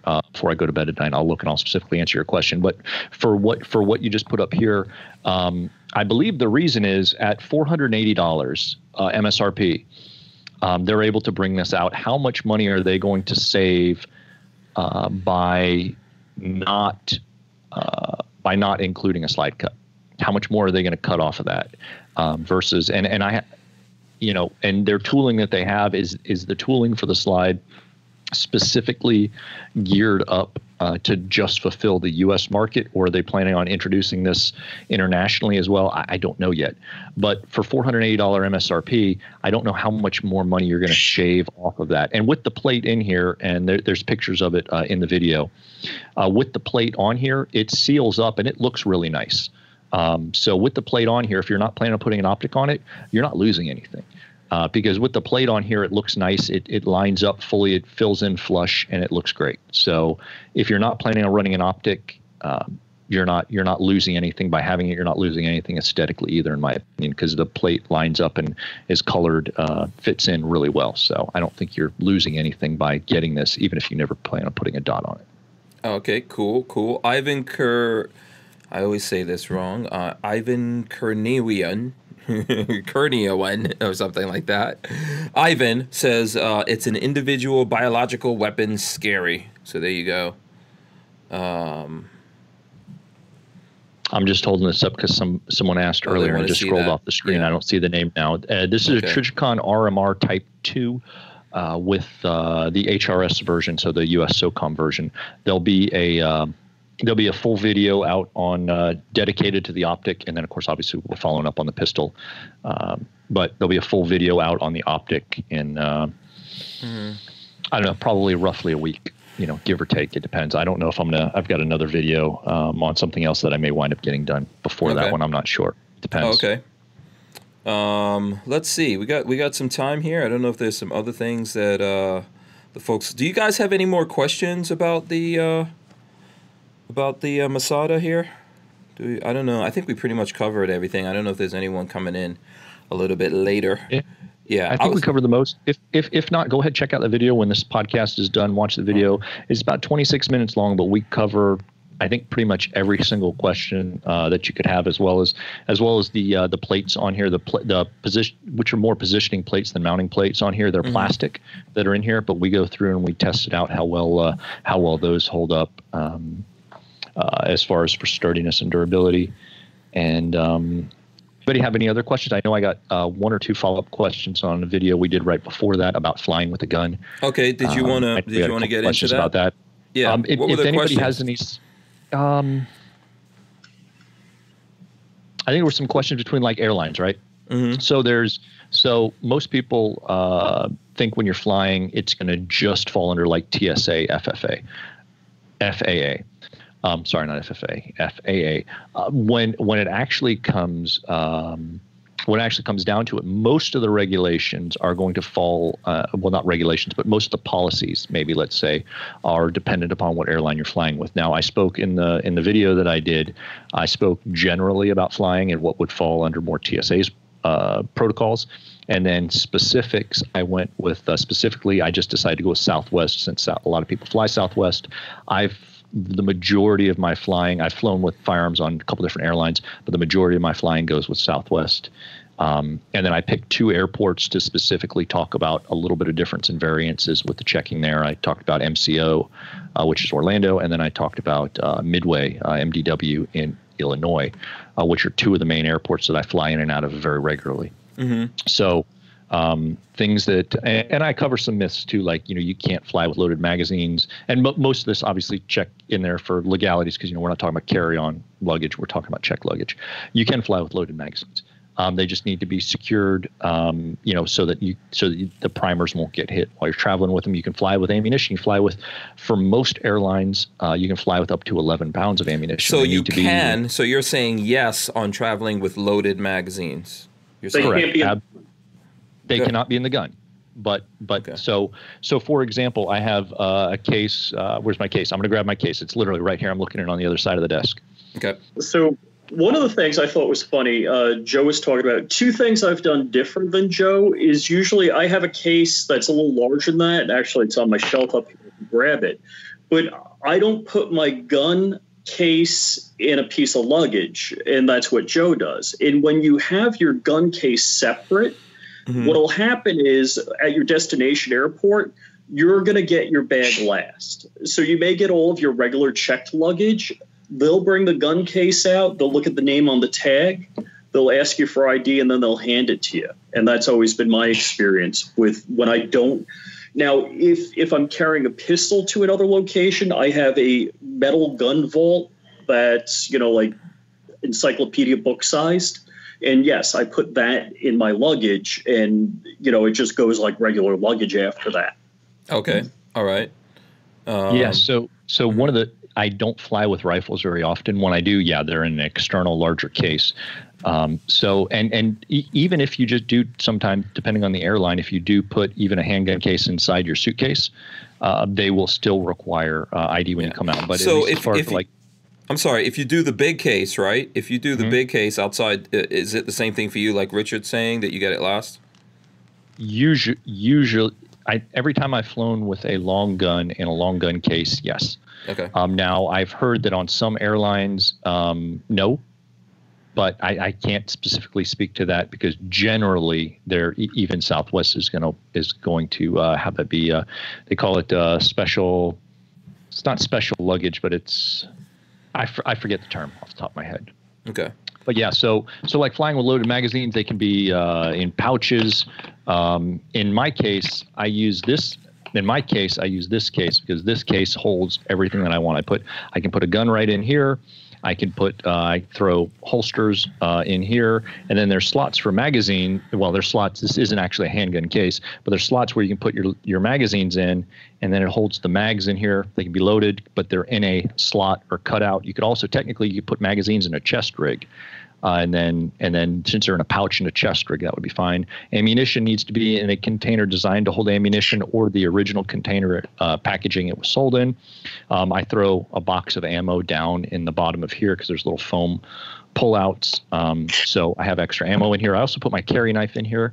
And that way when I get to my location, everything's together and I don't wind up getting my knife stolen as well since it's locked up in the case. Yeah. And there's some other things I point out, the difference of when you need to use non-TSA approved locks and when you do need to use TSA approved locks to be in compliance with the law. And and throughout the video, when I talk about something that's talking about being in compliance with specific rules, regulations, or laws, I also show the actual law or regulation. I put it up on the side of the screen so that you can actually see that for yourself. Okay. Again, trying to dispel some of those myths because there's a lot of people out there who like to talk about it that really don't know what's going on. And it's so easy to fly with a gun once you do it the first time.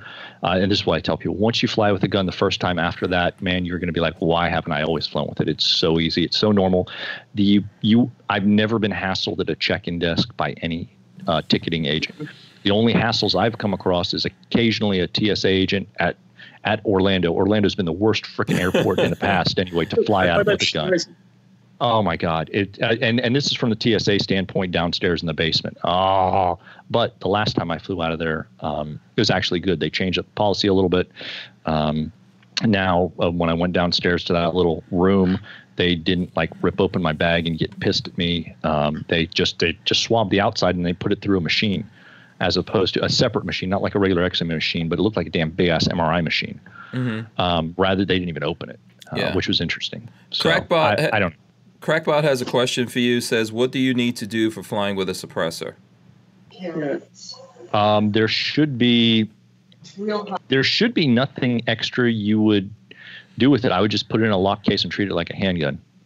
Okay. That would be there. Obviously, I'm guessing he wants to know. I mean, are there any specific rules? Like, I guess does it depend where you're going to and all of that, right? Like, where you're going to? Can you have it there? Do you have that letter? Yeah. So I would. So here's my thing. I have original. You have your original tax stamp. Make photocopy. So my suggestion would be when you first get it, make several copies of it. Scan it digitally so that you can have it, and then upload that copy to the cloud so that you can always access it from your phone. Second, print out a couple copies, one copy to keep with it. So, if you keep it in a case or a certain bag, you have all your stamps together. That way you have one there. Because, the chances of you getting hassled are slim to none. However, if you do come across somebody who doesn't know, you don't want to be stuck out there with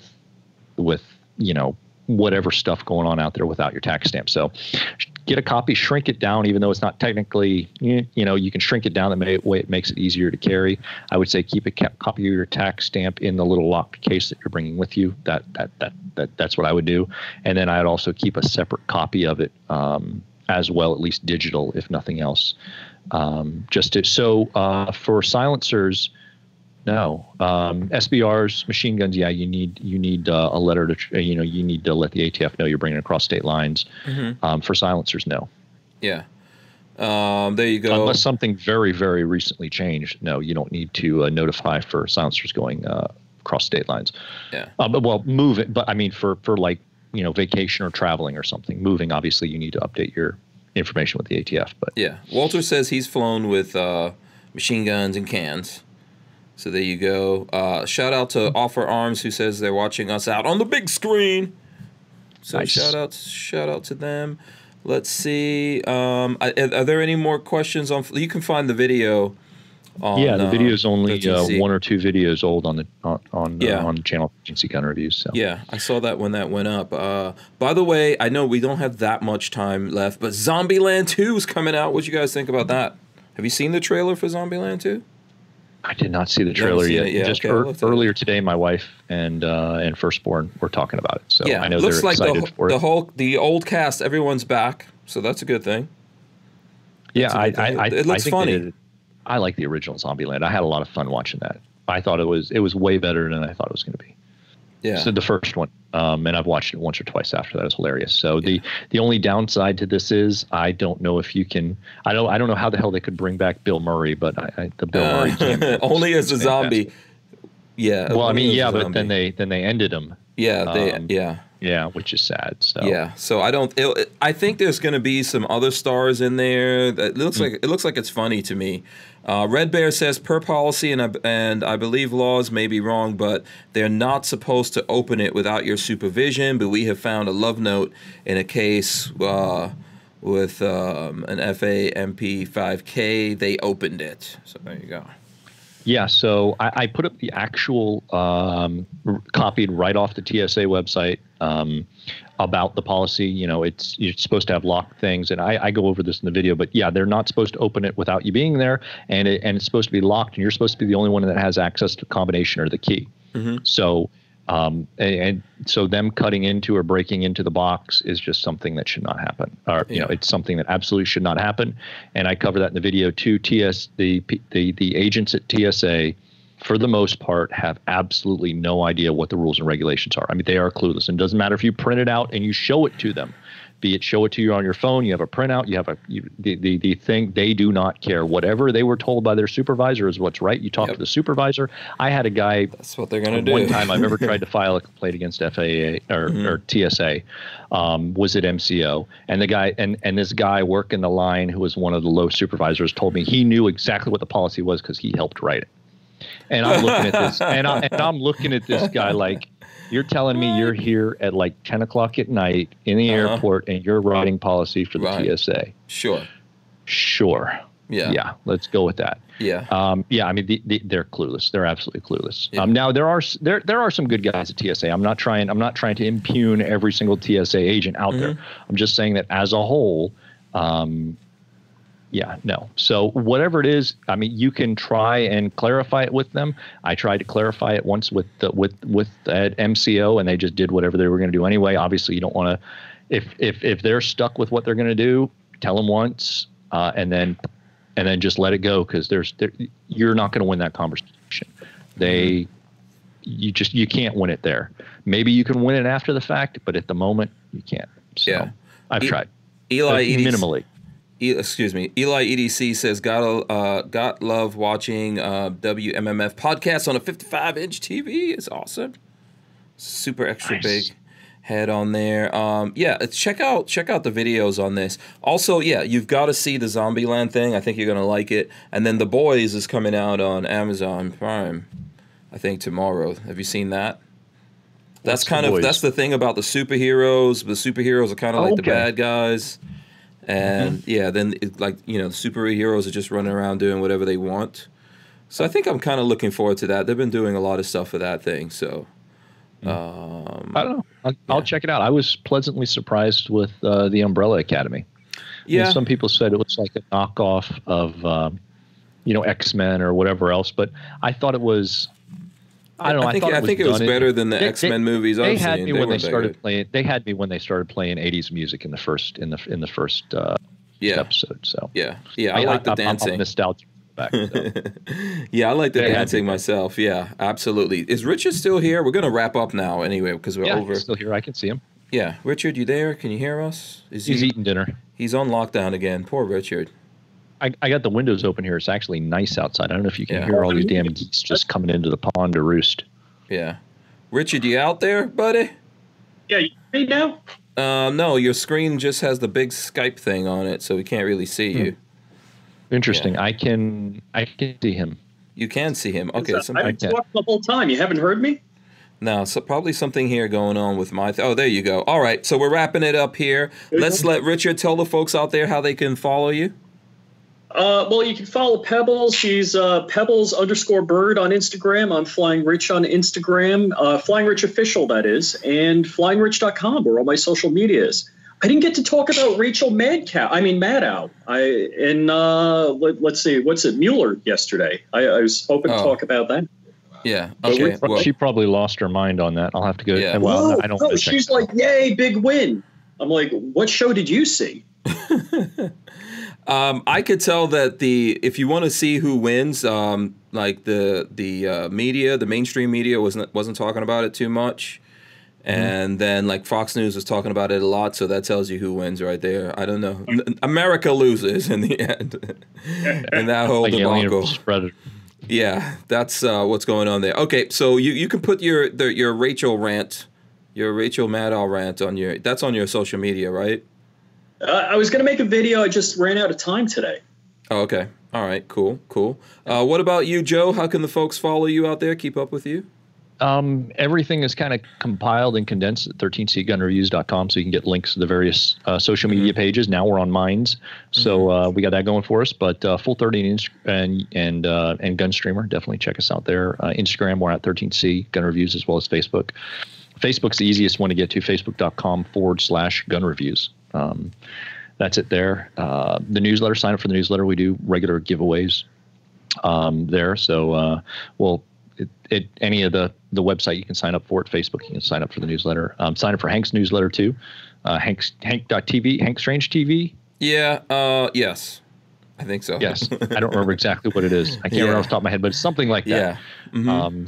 So yeah, I need to get mine moved over up and upgraded a little bit, but yes, absolutely. And I saw a comment that just scrolled out of the chat about relating to the plates and the screws and how this thing mounts up. That is in the full. We don't have time now to get into it, but that is in the full video, and you'll see this thing get torture tested as well for being sturdy and how the plates work, because they're not traditional, screw plate, screw optic type thing. It's a little bit different. Probably what I would consider almost more sturdy mounting system because it's negating the extra set of screws. But go ahead, check that out, and it'll answer all of that, and then proof in the pudding testing. Awesome. All right, cool. All right, so thanks to everyone for joining us. It's been a fun show. Good hanging out with 13C Gun Reviews. You guys have to go check him out. Of course, Richard Hughes, Flying Rich, and Pebbles. We can't forget Pebbles also out there. Check them out. Thanks to everyone for joining us. We'll see you guys tomorrow. I think tomorrow's Friday, right? Yeah, all right, Friday. We'll see you guys tomorrow. We are out. Thanks, everybody. Have a great night. Peace. See ya.